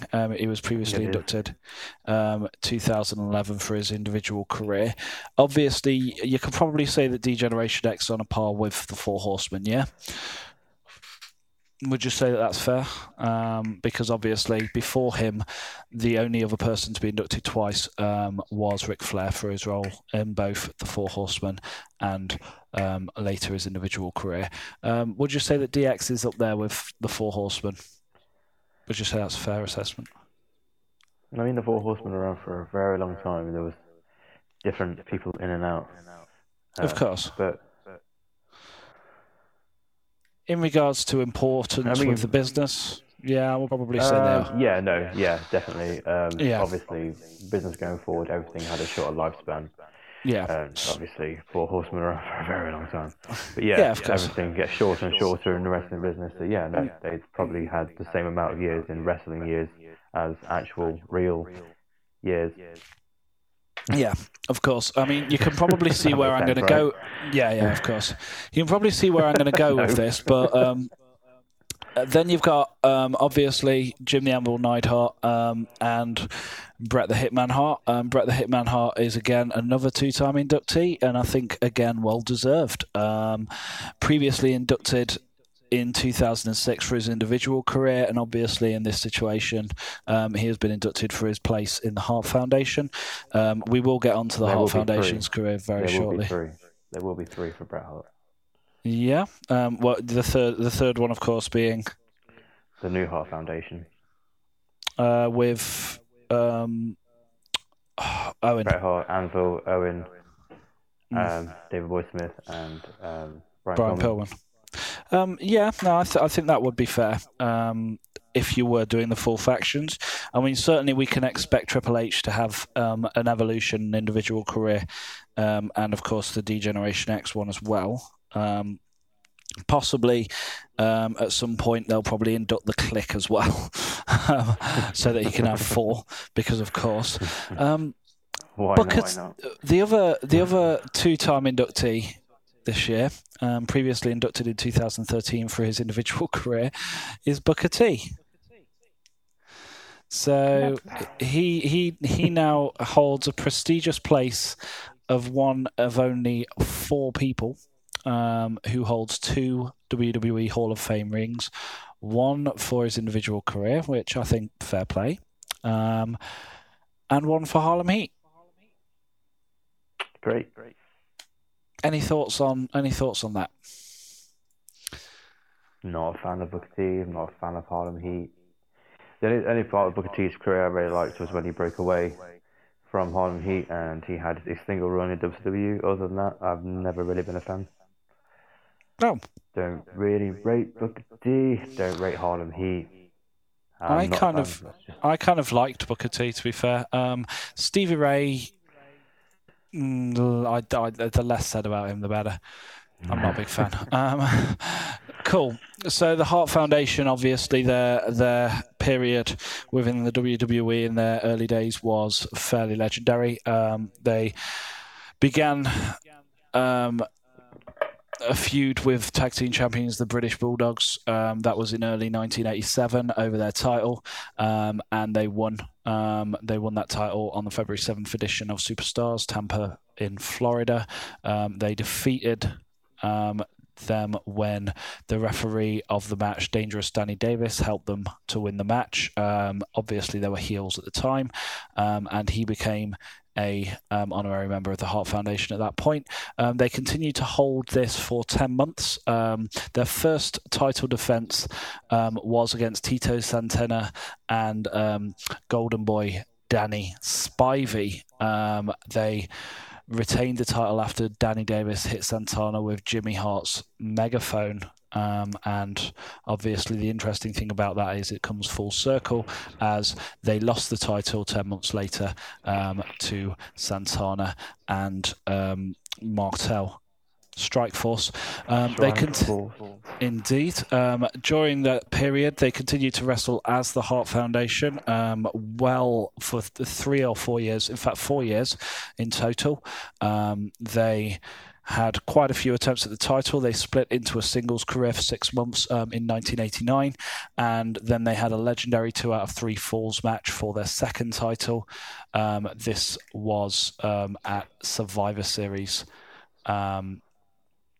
This was at Survivor Series after Brett's face turn in the late 1989, and that went on for a year. That feuded until they actually won the title in 1989 at Survivor Series. So it was a damn good match. One of my family's favourite matches. It was one of the best matches I had seen in so far as tag teams when I was younger. I felt it was very good. All in all, iconic. Quite pleased that these two are getting in. I mean, Anvil deserves to be in there. He does, and it feels on this occasion that it's not just because he's dead. Yes.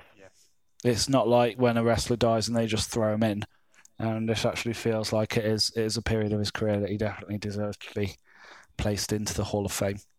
So, yeah, quite pleased with that. Who do you think the last person to go into the Hall of Fame this year is going to be?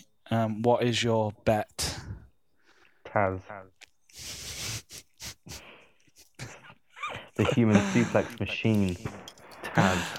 I have heard rumour that rather than being Taz, I mean, we would all love it to be Taz at this stage. We would all love to hear. Love it to be Taz. Yeah. Oh, doopy-doo, my name's Taz. I'm going to watch the Hall of Fame. I really like water. Anyway. Only fans of Taz will get that joke. Anyway.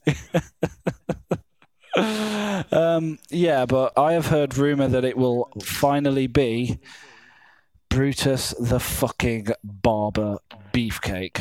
Oh, yeah, I read that earlier today, yeah. What are your thoughts on Brutus the Barber Beefcake as a potential final inductee to the Hall of Fame? Do you think he's had a legendary career that deserves it? Oh, yeah. The most famous thing about Brutus the Barber fucking Beefcake, the most famous... No, it's not even fucking Zodiac. The most famous thing about him was that he had a barber shop where Shawn Michaels threw Marty Jannetty through a window. When you actually break down his career, that is his most influential moment, is owning a window. That he didn't really own. Yes. And also, of course, being Hulk Hogan's mate. Well, he's not anymore. They're not even friends anymore. What are you talking about? They had a big Twitter spat back and forth. Yeah, they're grown fucking men. Grow up, guys. Yeah, I'm calling you out on it. Fuck it. I fucked off the Bullet Club already. I'll fuck off Hulk Hogan too. Fucking Why the hell Bullet Club. not? Yeah, Bullet Club. Bullet Club. Come on, baby, sue the J-Fape channel. Anyway, right then. Yeah, that's the Hart Foundation. I don't think there's much else to say about the Hart Foundation other than if you haven't already, go onto the network and watch their fucking matches. If you're too young to have not seen the Hart Foundation in their prime, then you're an idiot. Check it out. Do it. Yeah, just do it. SmackDown this week. So this week, SmackDown. Oh, it went slightly down. It went slightly up in the ratings. It looks like SmackDown is actually spiking more. SmackDown. This is the highest episode of the highest rating episode of SmackDown 2019. I've got slightly different numbers to the. Oh wait, this one. What's the numbers that you've got? Because obviously I'm looking at last week's. What's the numbers you've got on this one? So this week's baby 2-6. Loading. Well, while that loads, rather than listen to you commentate on the loading of your phone, I'm just going to contextualize it by saying that February 19th, 2019, we had 2.269 million viewers, which was the highest performing previously. Obviously, that was the week that Kofi had his run. That was the week after the Gauntlet match, I believe, wasn't it? Or the week after Elimination Chamber. I know it's all starting to blend into one at this stage. But yeah, ever since then, 2.150 million viewers, 2.155 million viewers. Last week's numbers were updated to 2.198. That was, March the 12th. That was post Fastlane. And then March 19th, which was last week's, was 2.208 million viewers. So slightly up, just piece by piece. What are the numbers that you've got so far? The numbers that I've got is that it drew 2.208 million viewers, and this is up from October last year and October 16th from the SmackDown 1000 special. Oh wow, fantastic. It's kept consistent 2.208 million viewers for the last 2 weeks then, which is fairly good overall. No, actually the show drew 2.393. 2.393 with March 19th being 2.208, yeah? Yeah, that's the one. That is not too bad at all. So it has actually increased there quite dramatically. Interesting facts. If we compare SmackDown to Raw at this stage, at least in regards to how the storylines are performing on YouTube. The most viewed last week, as you'll remember on YouTube, was Ronda Rousey Goes Berserk on Security Guards. That got 1,920,000. That was on Monday Night Raw. Meanwhile, On SmackDown, Kofi Kingston versus Daniel Bryan Gauntlet match part 6 was the most viewed part from last Tuesday's episode, and that was 938,999 views, so just kind of pushing 1 million. The least viewed for SmackDown Live, this was again the previous week, that was March 19th. That was AJ Styles comparing himself to Randy Orton. That only got 153,031 views. SmackDown took place in a B+ city, which is where they expect... Go on. No, it's a lot to carry on. No, it's all good. This was the Mohegan Sun Arena. Obviously, that is in Uncasville. Uncasville? Where the fuck is that? I usually... No idea. What the hell is... Oh, it's Connecticut. There we go.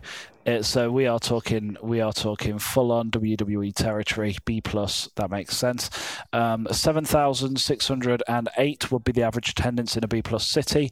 Average price of a ticket would be $92. That means the estimated live gate for this, providing they made their target, will have been $699,936, putting it slightly above what they will have made for Fastlane had they hit target. Opening segment was The New Day, Vince McMahon and Daniel Bryan. Jay, how did this segment go down? What were your thoughts? How did this segment go down? My God, it was brilliant. Starts a New Day. Obviously, they're in there talking about Kofi putting him over, talking about quitting before that as well. Wood starts going quiet, and then okay, so I've gone through some notes here, just bear with me, and they call out VKM. Yeah. He comes down to the ring and he says that you're not going to quit because you've got the power of positivity. You're never going to quit. He sort of eggs them on and sort of in some kind of Vince McMahon fashion, as you would imagine. Yep, of course. And then Daniel Bryan comes out. Yeah, Daniel Bryan, I believe, does his B+ player bit again. Once again, reminds the audience of his position. Yeah. I mean, he cuts off Vince McMahon, and Vince McMahon actually told him to shut up because he was talking. Nice. But yeah, everything that Vince McMahon was saying to the New Day, he was agreeing with him, saying he was a B+ player, not to listen to them, and they were all a waste of time. And then Daniel Bryan was actually just amazing with his promo. Got to point that out. He was on fire. We could listen to it. Do you want to listen to it? Yeah, certainly. Let's get that segment. I think we should listen to it. Excellent. Well, while we do that, because it looks like this hasn't been embedded on the notes that I'm looking at. So I mean, Xavier calls Daniel Bryan a hypocrite because he's become everything that he used to fight against. I thought that was pretty cool. Yeah, that's kind of cool. Although it is kind of telegraphing it at this stage for the audience. Is it not? Well, I guess so. But it was really good to watch. I mean, it's like they're putting everything to SmackDown because it's moving to Fox. So this program is always going to be better than Raw, I think, at the moment. Of course. Full segment. There we go. Let's just bring this in. So New Day call out Vince McMahon. Vince McMahon enters the ring. Here comes Daniel Bryan now. Hold on. Mr. McMahon, don't waste another breath placating the fragile egos of the New Day. If the New Day want to quit, let them quit.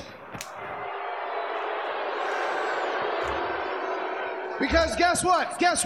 The New Day is nothing but a stale novelty act. A stale novelty act, by the way, that you created. If you want to create another one, it's easy. We'll just pull up 3 people from NXT. We'll call them Fresh Afternoon, and they'll throw waffles into the crowd, and they'll be wildly more popular than the New Day ever was. And do you know why? Do you know why? Because Kofi Kingston is nothing but a B+ player. Daniel Bryan. Well, let's face it. Kofi lost last week. Kofi lost at Fastlane. Kofi lost at Elimination Chamber. Don't let Big E and Xavier Woods get in your head. Don't let the parasites in the audience get in your head. Mr. McMahon, you have been right regarding Kofi Kingston every step of the way. Your instincts regarding Kofi Kingston not being anywhere near championship material, those instincts are 100% correct. You are right. These people are wrong. And just like Kofi Kingston, these people refuse to accept that reality. Brilliant. Reality, Brian. The reality is that you're too scared. Yeah, no, that's pretty fucking brilliant. He again just establishes himself as exactly what he is. He is a hypocrite. He has completely turned on his fans. He is one of the best heels in the business at the moment, and probably is cementing his Hall of Fame legacy right now. There was a period where it would have been considered that he might not end up in the Hall of Fame had he have just retired when he first retired, as it were. That probably would have been a bit controversial were he to actually end up in the Hall of Fame.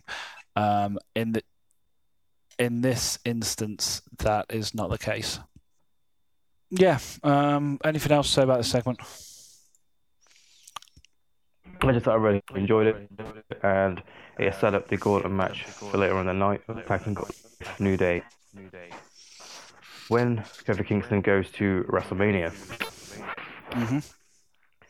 which I thought was quite a good twist. Cool. So yeah, there was when Kofi Kingston goes to WrestleMania was actually the exact words, wasn't it? Actually, no, I'm kind of skipping ahead there. Let's move forward. So after this, Charlotte defeats Asuka for the SmackDown Women's Championship. Fucking awesome match. Really enjoyed that match. Yeah? It really showed why Charlotte Flair should be in the triple threat. So it answers the question of why is she there. She proved it by being Asuka and taking that title into the main event. At the same time, what does this mean for Asuka? Oh, nothing. Nothing for Asuka. She's just there. She's a wrestler. And that is it. Yeah, she's just a prop in another person's feud. She's been consistently used as a prop in regards to her career. Empress is what they call her. Of Tomorrow. She's not even... Yeah, she's not... Empress of Tomorrow. Well, tomorrow's never fucking coming, is it, WWE? Nope. Nope. Because even when she's got the fucking strap on her, she's still playing second fiddle. It's a shame. It is a shame because she does Poor fucking Asuka. A lot better. Even Becky Lynch on Twitter was saying that as well. She was like, Asuka deserves so much better than what she's getting, which she does. So you have Becky Lynch breaking kayfabe on Twitter as well. Well, regardless of this, it's just a shame. It is just a massive shame, and I look forward to not seeing her on the pre-show. AEW. AEW for that woman. That would be nice. That would be very, very fucking nice. Kurt Angle reunion tour versus AJ Styles. Thoughts on this one? Well, I was going to talk a bit more about Asuka and Charlotte Flair. You got a little bit more to say on that? Yeah, no, like in the match, they told a story of hate, also respect. There was fighting spirit. And obviously, Asuka taps out to the figure eight, makes sure an 8-time champion. I think it's important to mention that she's now an 8-time champion going into this. Charlotte Flair. Yeah, Charlotte Flair. She's now the only person to become an 8-time champion, a female wrestler. No female wrestler's done that, so that gives her credibility again, moving into this match. Does it give her credibility? I think it does. I have a bit of concern about this. Who is the previous record holder for that in regards to women holding it? What title hold? How many times? Trish Stratus? Yeah. She's broke that already, so she's just adding to it. So here we are in the Women's Revolution. We all know how Charlotte's career is going to end at this point in regards to how many titles she holds, because they will pull it as being on a par with Ric Flair.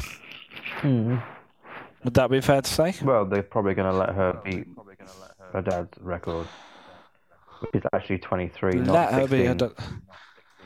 Well, they're only going to go with the 16 because they completely ignore the actual NWA title, as we know, and they only acknowledge the NWA title after it becomes the WCW title. As far as they're concerned, which is fine. They've got to keep it within the Crockett Promotions family rather than the wider NWA family, because they don't like acknowledging the territories that never got into bed with them. However, having Charlotte win 16 championships, which is definitely where this is going to go.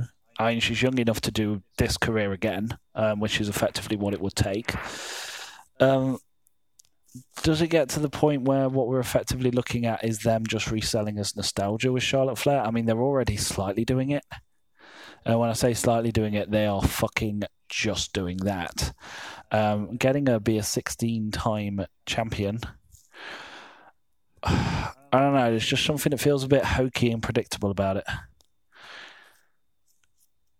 Yeah, no, I can completely understand where you're coming from. I feel it kind of cheapens the title because it's almost like they're artificially inflating the number of title reigns. But it's not artificially, it's actually happening. So it's not like Goldberg's winning streak that Asuka broke. Hang on. It's not artificially.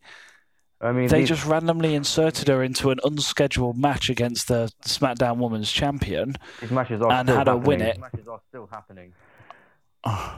Well, so it's not yeah, I suppose. Well, I think it feels pretty damn artificial at this stage when there was absolutely no build-up to this match. We didn't know that was going to have it.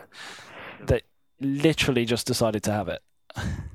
But this goes back to us talking about title unification. This is now a way to put that story forward. This breathes new life into the story of Dale. So her having that championship breathes new life into it, where they can go, oh, this is now a unification match. Does that bring new life into it, though? I feel it doesn't get me any more excited. In fact, it gets me less excited because it means I'm probably not going to see Asuka at WrestleMania. And that, to me, is a disappointment because I like seeing Charlotte Flair, but I was already going to see Charlotte Flair. I was already going to see Charlotte Flair try and get Ronda Rousey's title. But was you looking forward to seeing Asuka on the pre-show against Sonya Deville or Mandy Rose?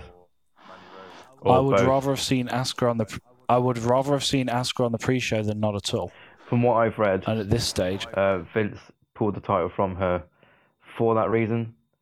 He pulled the title from her because he didn't want to put her into a match that no one would care about. So he's put both titles in the main event.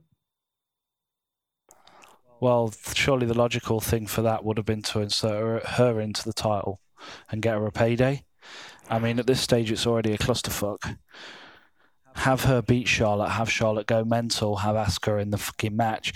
injure her very early in the match so that she ends up doing a Braun Strowman and kind of lying outside of the match for the majority of it. People still get what they pay for. She gets a payday, and there's a logical reason as to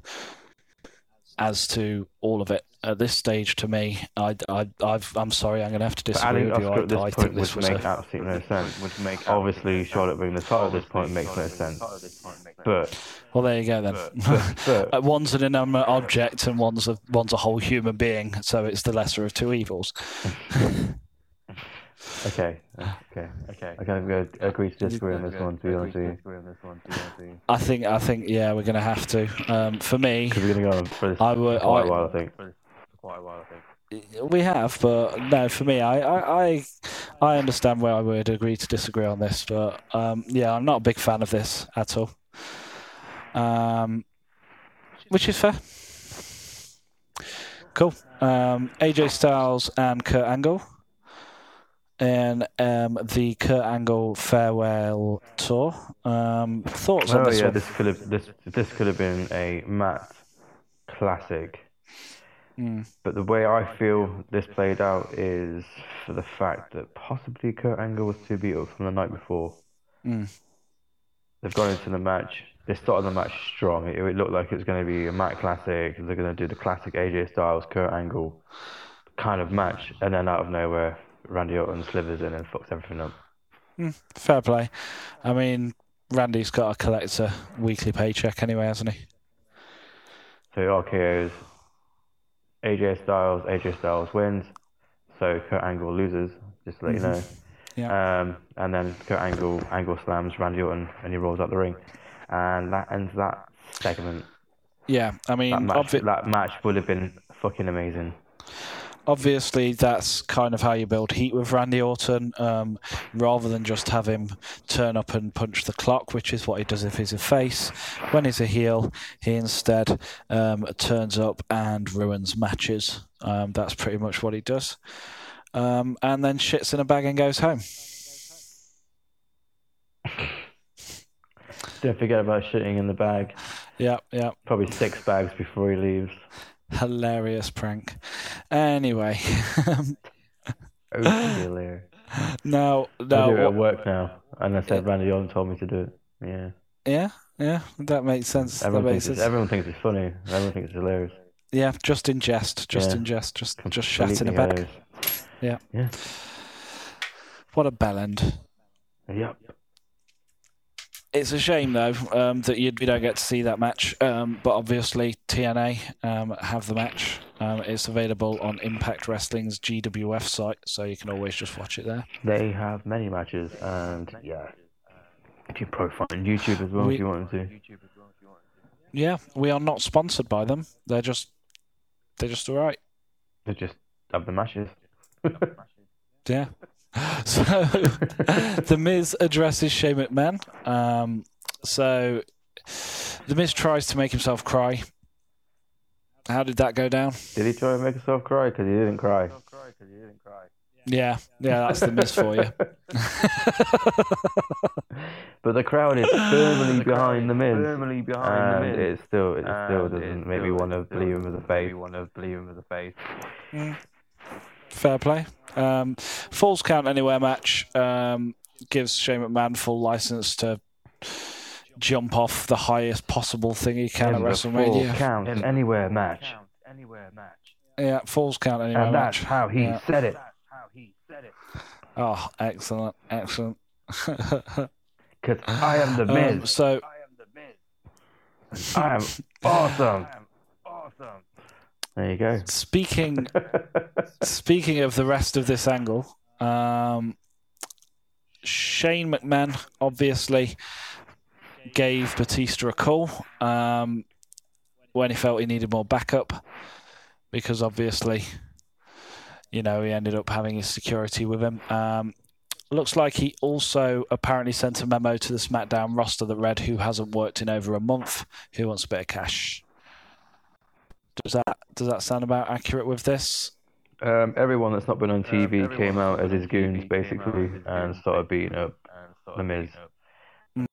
Rest of the Colognes, Shelton Benjamin, Sanity, and basically he beat the crap out of him. He got beat down a little bit, but in the end he was and had a crazy look in his eye, and basically is going to go into WrestleMania as this crazy maniac who's going to beat the crap out of Shane and then probably lose. And probably be the one to take the high spot. I have a feeling they're going to go really high onto something really high, and The Miz is going to be the one to take the spot, not Shane McMahon. That actually would be the payoff that this story needs. Yeah. WWE, if you don't book that, then you're fucking idiots.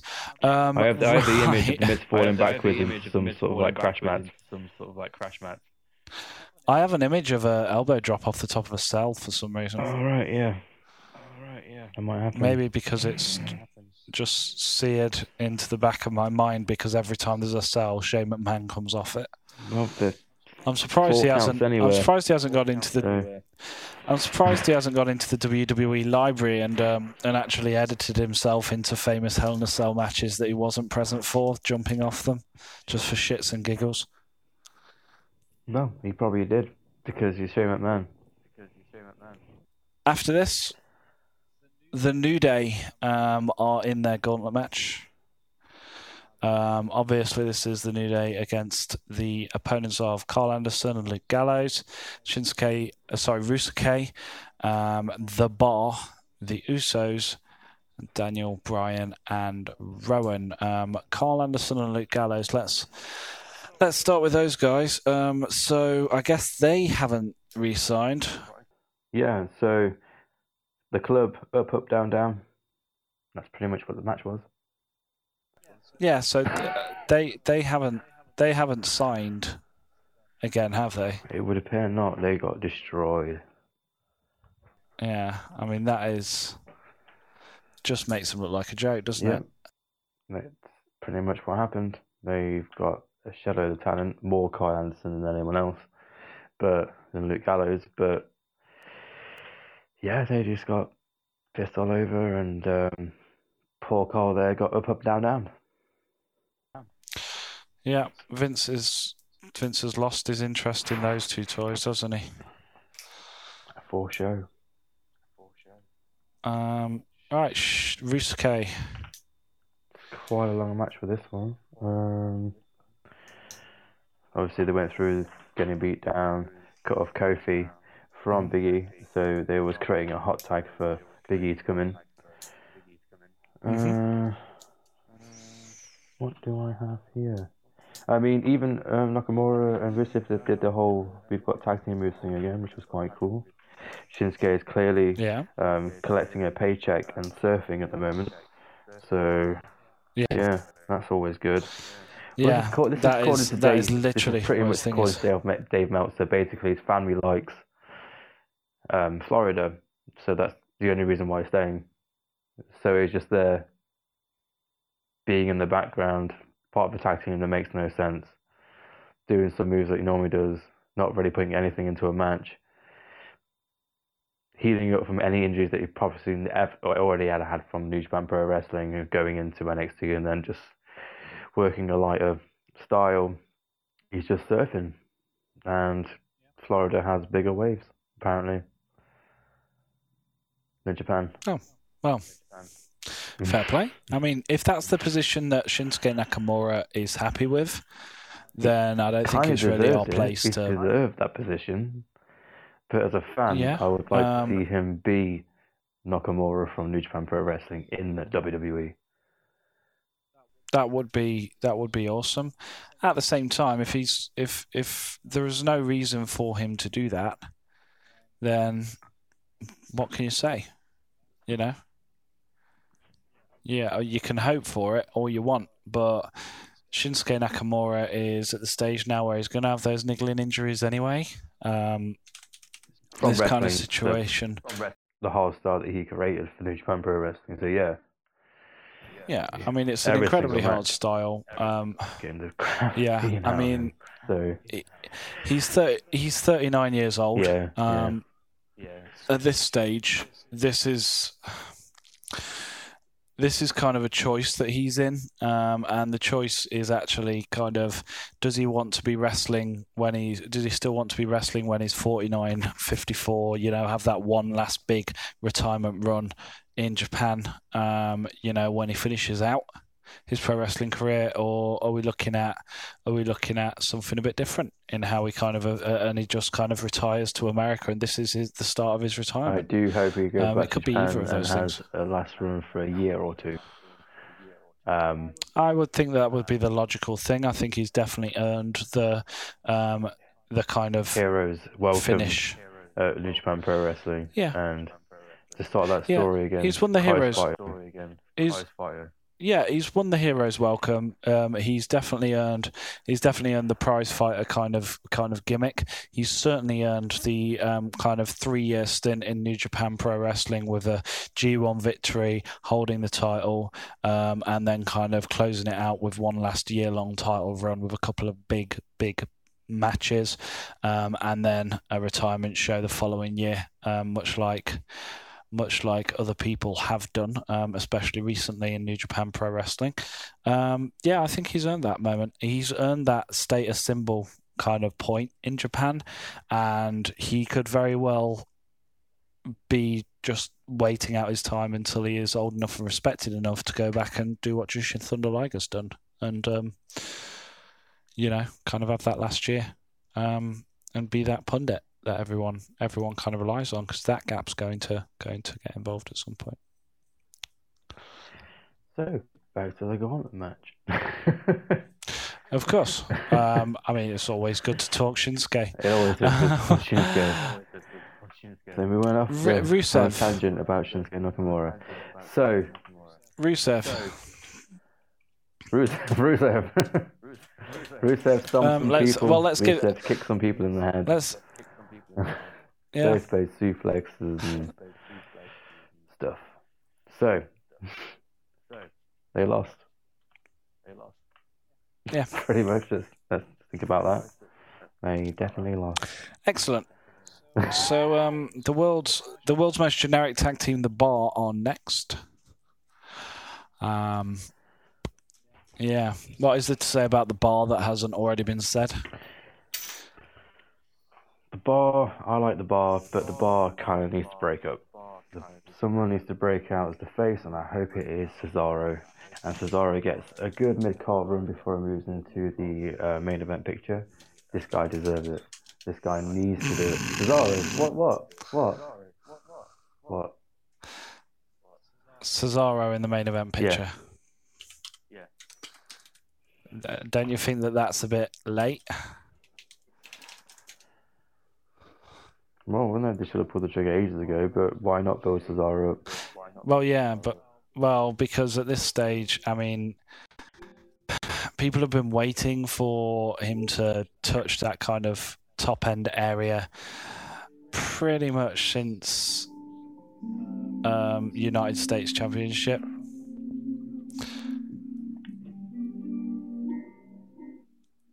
Sorry about that. Sounding rather peaceful there. Just PlayStation. Oh no, that's cool. Only recording a podcast.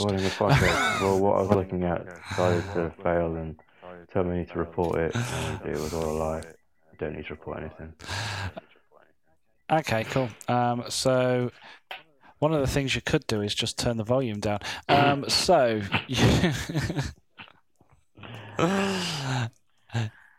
United States champion, obviously 2012, and then he's kind of just sat in the kind of mid-card with no real change. No real change. Goldust is reportedly done with WWE.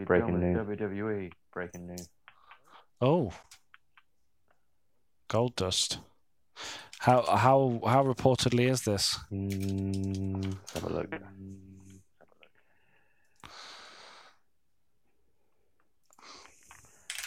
So, veteran Goldust reportedly done with WWE. They're stating that it's going to be Dustin versus Cody Rhodes at Double or Nothing. Really? Who's stating this? This would be on. I can see the Mark Middleton. Bleacher Report seems to be. Because he's known for being a credible reporter. There we go. But I kind of believe it. Yeah, I think I'd be about there if I was Goldust. Goldust's contract recently expired. Kind of clearly it was going to AEW. I mean, I'm sure he's spoken about it before. In interviews and stuff that I've read that I can't really pinpoint, but so the reports I'm getting here just seem to vary between one or two elements. So I've got Goldust's WWE contract reportedly expiring, seems to be the Bleacher Reports line, whereas Cage cites Last Word on Pro Wrestling has said that his contract has expired. So it seems that people are just slightly unaware as to when it is that his contract actually comes into force or it expires. WrestleMania is a bit late this year comparatively. It would probably bring to my mind that most likely he would be at that stage where he would be retiring the Goldust character anyway. What are your thoughts on this whole Goldust situation? Do you think we're going to see Dustin Rhodes as Dustin Rhodes? Yeah. I mean, where can you go with that apart from Dustin Rhodes? Goldust is owned by WWE, so he has no choice but to become Dustin Rhodes or Runnels. Yeah, of course. Or just Dustin. Just Dustin. Yeah, Dustin and Cody. Dustin and Cody, one-on-one in a bull rope match. Because that's Dusty Rhodes' classic match. Yeah. So that would make sense. The funny thing is I really like Goldust's image. I still like Goldust's image.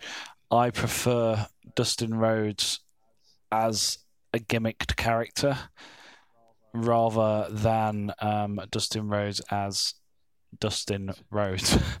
I've never really liked Dustin Rhodes as a wrestler. I've always liked Goldust as a wrestler.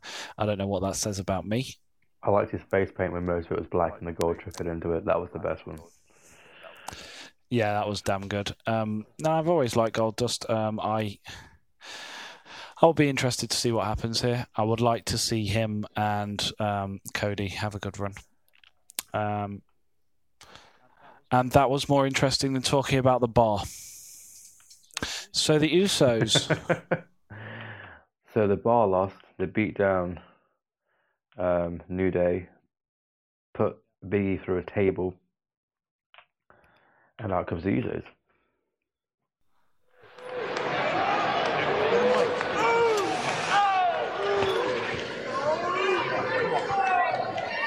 What's standing between the Usos and Big E? Come on, Usos. Get up, Usos. There's no chance. Everybody knows the Usos fought wars against the New Day. And everybody knows there's one person who deserves to fight for the WWE Championship, and that's Kofi Kingston. He already earned our respect. He's earned respect from every single superstar in that locker room. He's earned respect from them.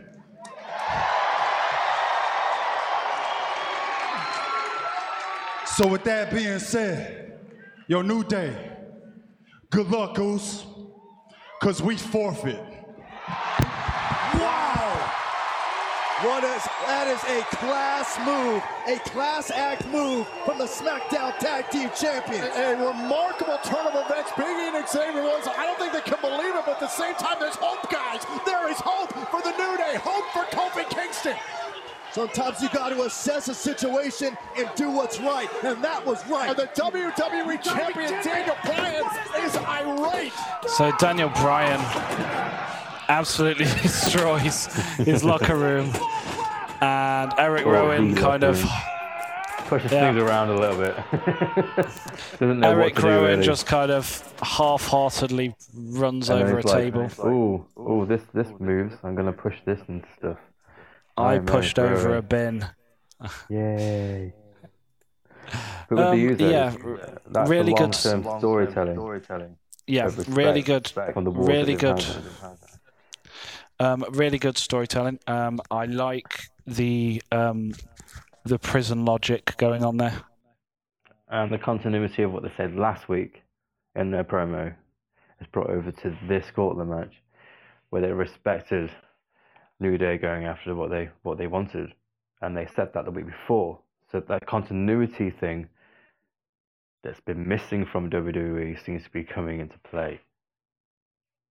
Yeah, that's one way of looking at it, but I mean, it does show what an appalling state the product was in when we're praising them for managing to remember what their own characters say for 2 weeks in a row.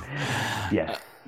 I think that is one thing, but I do like the fact that this is a development piece for the Usos. It shows something about their character that we did not know before as an audience, and that is how you tell a story. Well done, Jimmy and Jay. And also whoever put those words in their mouth, because it's the WWE and no one's allowed their own creativity. I'm going to say Chris Bob. I'm going to say Vince Russo. Oh, okay, cool. Bro. He's on dial, mate. Bro. Yeah. Bro. That's my impression of Vince Russo. It's a good one. Yeah. Daniel Bryan and Eric Rowan then decide to come down to the ring. Yeah. How did this go? No, they came and beat them down. That's what they did. Mm-hmm. And that's how it kind of went. But I think the most important part of this story is when Xavier Woods, did a tornado DDT off the apron onto Daniel Bryan into the barrier, and then Eric Rowan decided he was going to Iron Claw slam Xavier Woods through the table. Big E pushed him. Well, actually, Xavier Woods pushed him into the post first, and then Big E pushed him into the post. Big E clotheslined him over the table, and then Big E made out the table was really heavy when he picked it up, and then pushed it on top of Eric Rowan, who was a legal man. Rolled back into the ring. Count of 10, didn't answer it. Kofi Kingston's going to WrestleMania. Kofi Kingston is going to WrestleMania. What were your thoughts on this storyline as a whole and it paying off? Assuming that this is the section that does pay off. Well, I am hoping that, because there was a segment with Vince McMahon at the end saying that Kofi Kingston is going to WrestleMania. And I think you pointed out to me before we started this podcast. Carry on. You tell the story. He does say that he is going to WrestleMania. At no point does Vince McMahon actually say that he is going to be in the title match during that last segment. Now, it will be very, very difficult for WWE to go with this option, but it wouldn't surprise me if they did go with this option, because we've seen in the past few years that WWE have quite liked fucking with their fans for no other reason than to remind the fans that when they get behind something, the WWE is still ultimately in control. This, to me, seems like it could have the potential to be one of those ego plays from the WWE creative department's kind of roots. I think that's different. Okay. I, on the hand, think they are going to put Kofi Kingston in this match, considering they did give the whole graphic of Daniel Bryan versus Kofi Kingston. But that still doesn't mean that that's what Vince McMahon said. But if they don't put Kofi Kingston in this match, I mean, the only way they can do that is next week, or actually, what they could do with this is put the New Day in a triple threat match next week on SmackDown to determine who is going to be the person. Face. Yeah, that would be the logical. That would be the logical way of doing it. However, that would not necessarily guarantee that Kofi Kingston is going to WrestleMania. If Vince McMahon is true to his word, then he has to indeed go to WrestleMania. So yeah, it's interesting. It's 1 week left. We'll find out how that plays out. But thinking about it now, I do feel like there's going to be some kind of swerve. There's got to be a swerve. WWE love between it. the New Day. WWE absolutely love it. To do that kind of swerve. You come out and go, Big E, Xavier Woods earned that. You didn't earn it. Now you're going to earn it in the triple threat match. Whoever wins faces Daniel Bryan at WrestleMania. Yeah, I mean that to be fair, does sound like something that would happen.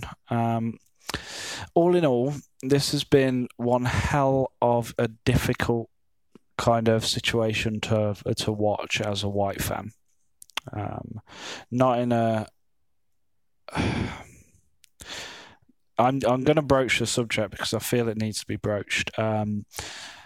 There is an undertext in this entire piece that has been one of racism. And although it's not overtly stated, I think there is a proportion of the WWE's audience who are thoroughly aware of it.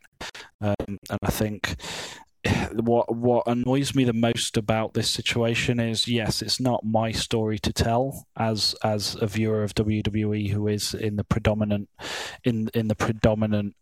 demographic, but what it is a story that exists and is out there. And in these weeks and months, what you've seen is WWE consistently throw this idea of racism in our faces very, very subtly through subtext within this storyline. There's the People Like Us reference that we mentioned last week, where we kind of referenced what was considered one of WWE's strongest race-related moments in its history. We as fans should probably be having better conversations about the product, because what I've seen within the wrestling media over the last 6 weeks is a lot of white pundits of wrestling, a lot of people with a lot of opinions who are more willing to talk about Kevin Dunn's camera angles, more willing to talk about what Ronda Rousey's wearing at Fastlane, and certainly more willing to talk about WWE's booking decisions than they are necessarily willing to talk about the meta-narrative involved in having this Kofi Kingston moment and what that means. We've done on this podcast, we have put that forward. We have been willing to do that, and it's a shame that this podcast isn't particularly a prominent platform within this media form, because this is a very important moment for this medium.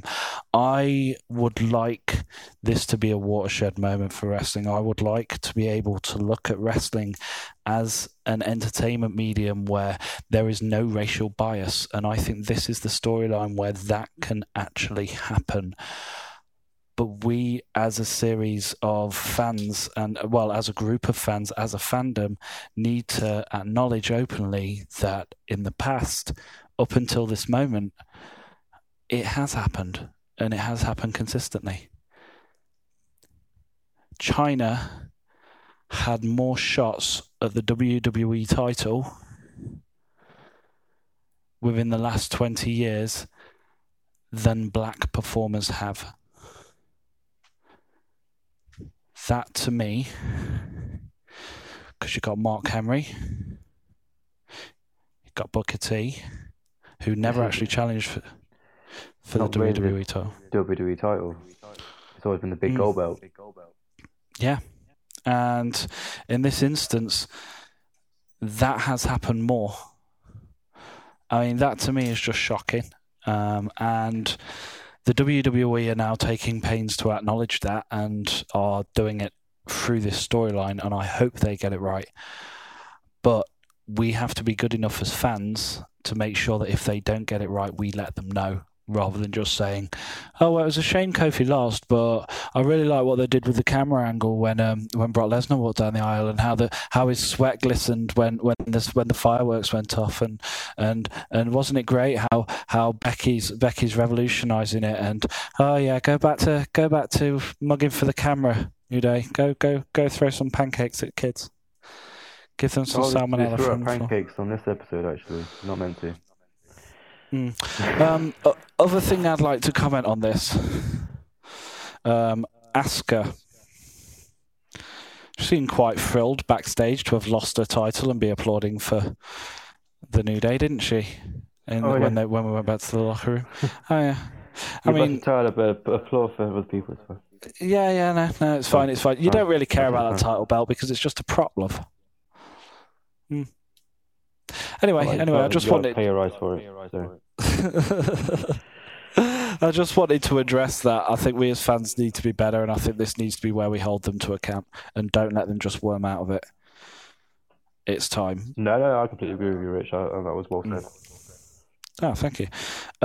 Awesome. Well, I think that's it for JFab. Bye, everybody. Bye. So, final thoughts, Rich. Final thoughts. We're on the final stretch now. I am looking forward very much to WrestleMania week, but in the same way, this has been one of the most stressful WrestleMania seasons of my life. Not only because of this podcast, but also because I haven't known whether I'm coming or going insofar as to what we've been watching. It's been fun, but I don't want to have to. I don't want to have another year like this. So I hope WWE get it right, and I'm very much looking forward to next week. Go home episode. Jay, what's your thoughts? My thoughts that WWE have really stepped up the game, and we're going into the next go home show. The WrestleMania card is about to complete. The only thing that's missing now is the SmackDown Live Tag Team Ladder Match. Yeah, that would be great. That would be really good. It'd be really good, wouldn't it? If you had a ladder match at WrestleMania for the tag team titles of SmackDown. That'd be a really good idea. really good, right? Yeah, and then we would have all said that you called it, wouldn't we? Yep, that's right. I called it. Yeah. Yeah, but this show in general, this SmackDown show can't be for WrestleMania.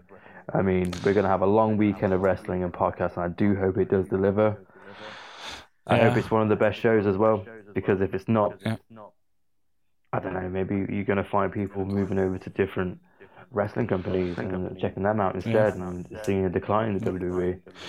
This is now the time. I mean, New Japan Pro Wrestling's going through a bit of a second wind, and I think with how good the J Cup has been this year, which we haven't had a chance to comment on because of all this WrestleMania stuff, but how good some of the J Cup has been, I think they're now past that post G1 lull that they had, as everything was up in the air regarding AEW and a large raft of their talent kind of moving away, and I think we're moving back into a better era for New Japan Pro Wrestling. And of course, come October, AEW and the new SmackDown Live product will go toe to toe. So this is going to be one hell of a fucking year, and I am very excited for what's happening at the moment. 1, 2, is this on? Yo, Jimmy, hit me with that Triple H.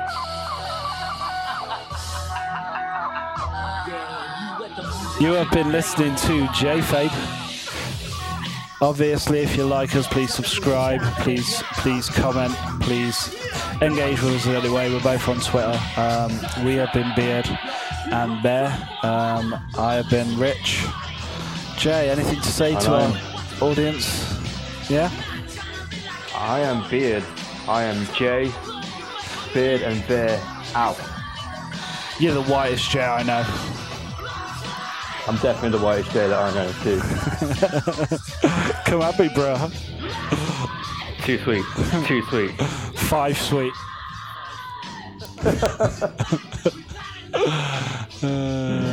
Dear me.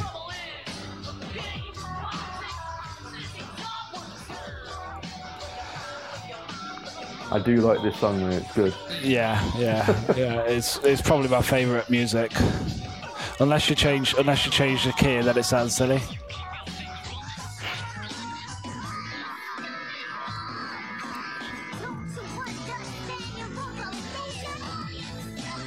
All you need is a drum and bass back into that. Drum and bass back in?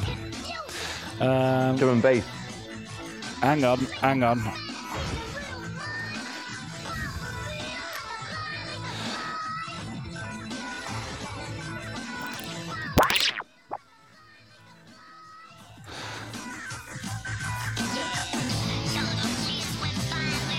2, 3, 4, 5.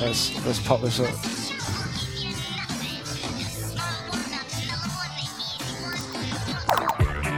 No, can't do it. Can't just do it on the cuff.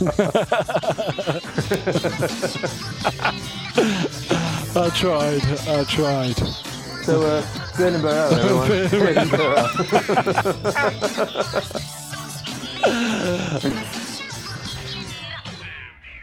I really enjoyed that episode.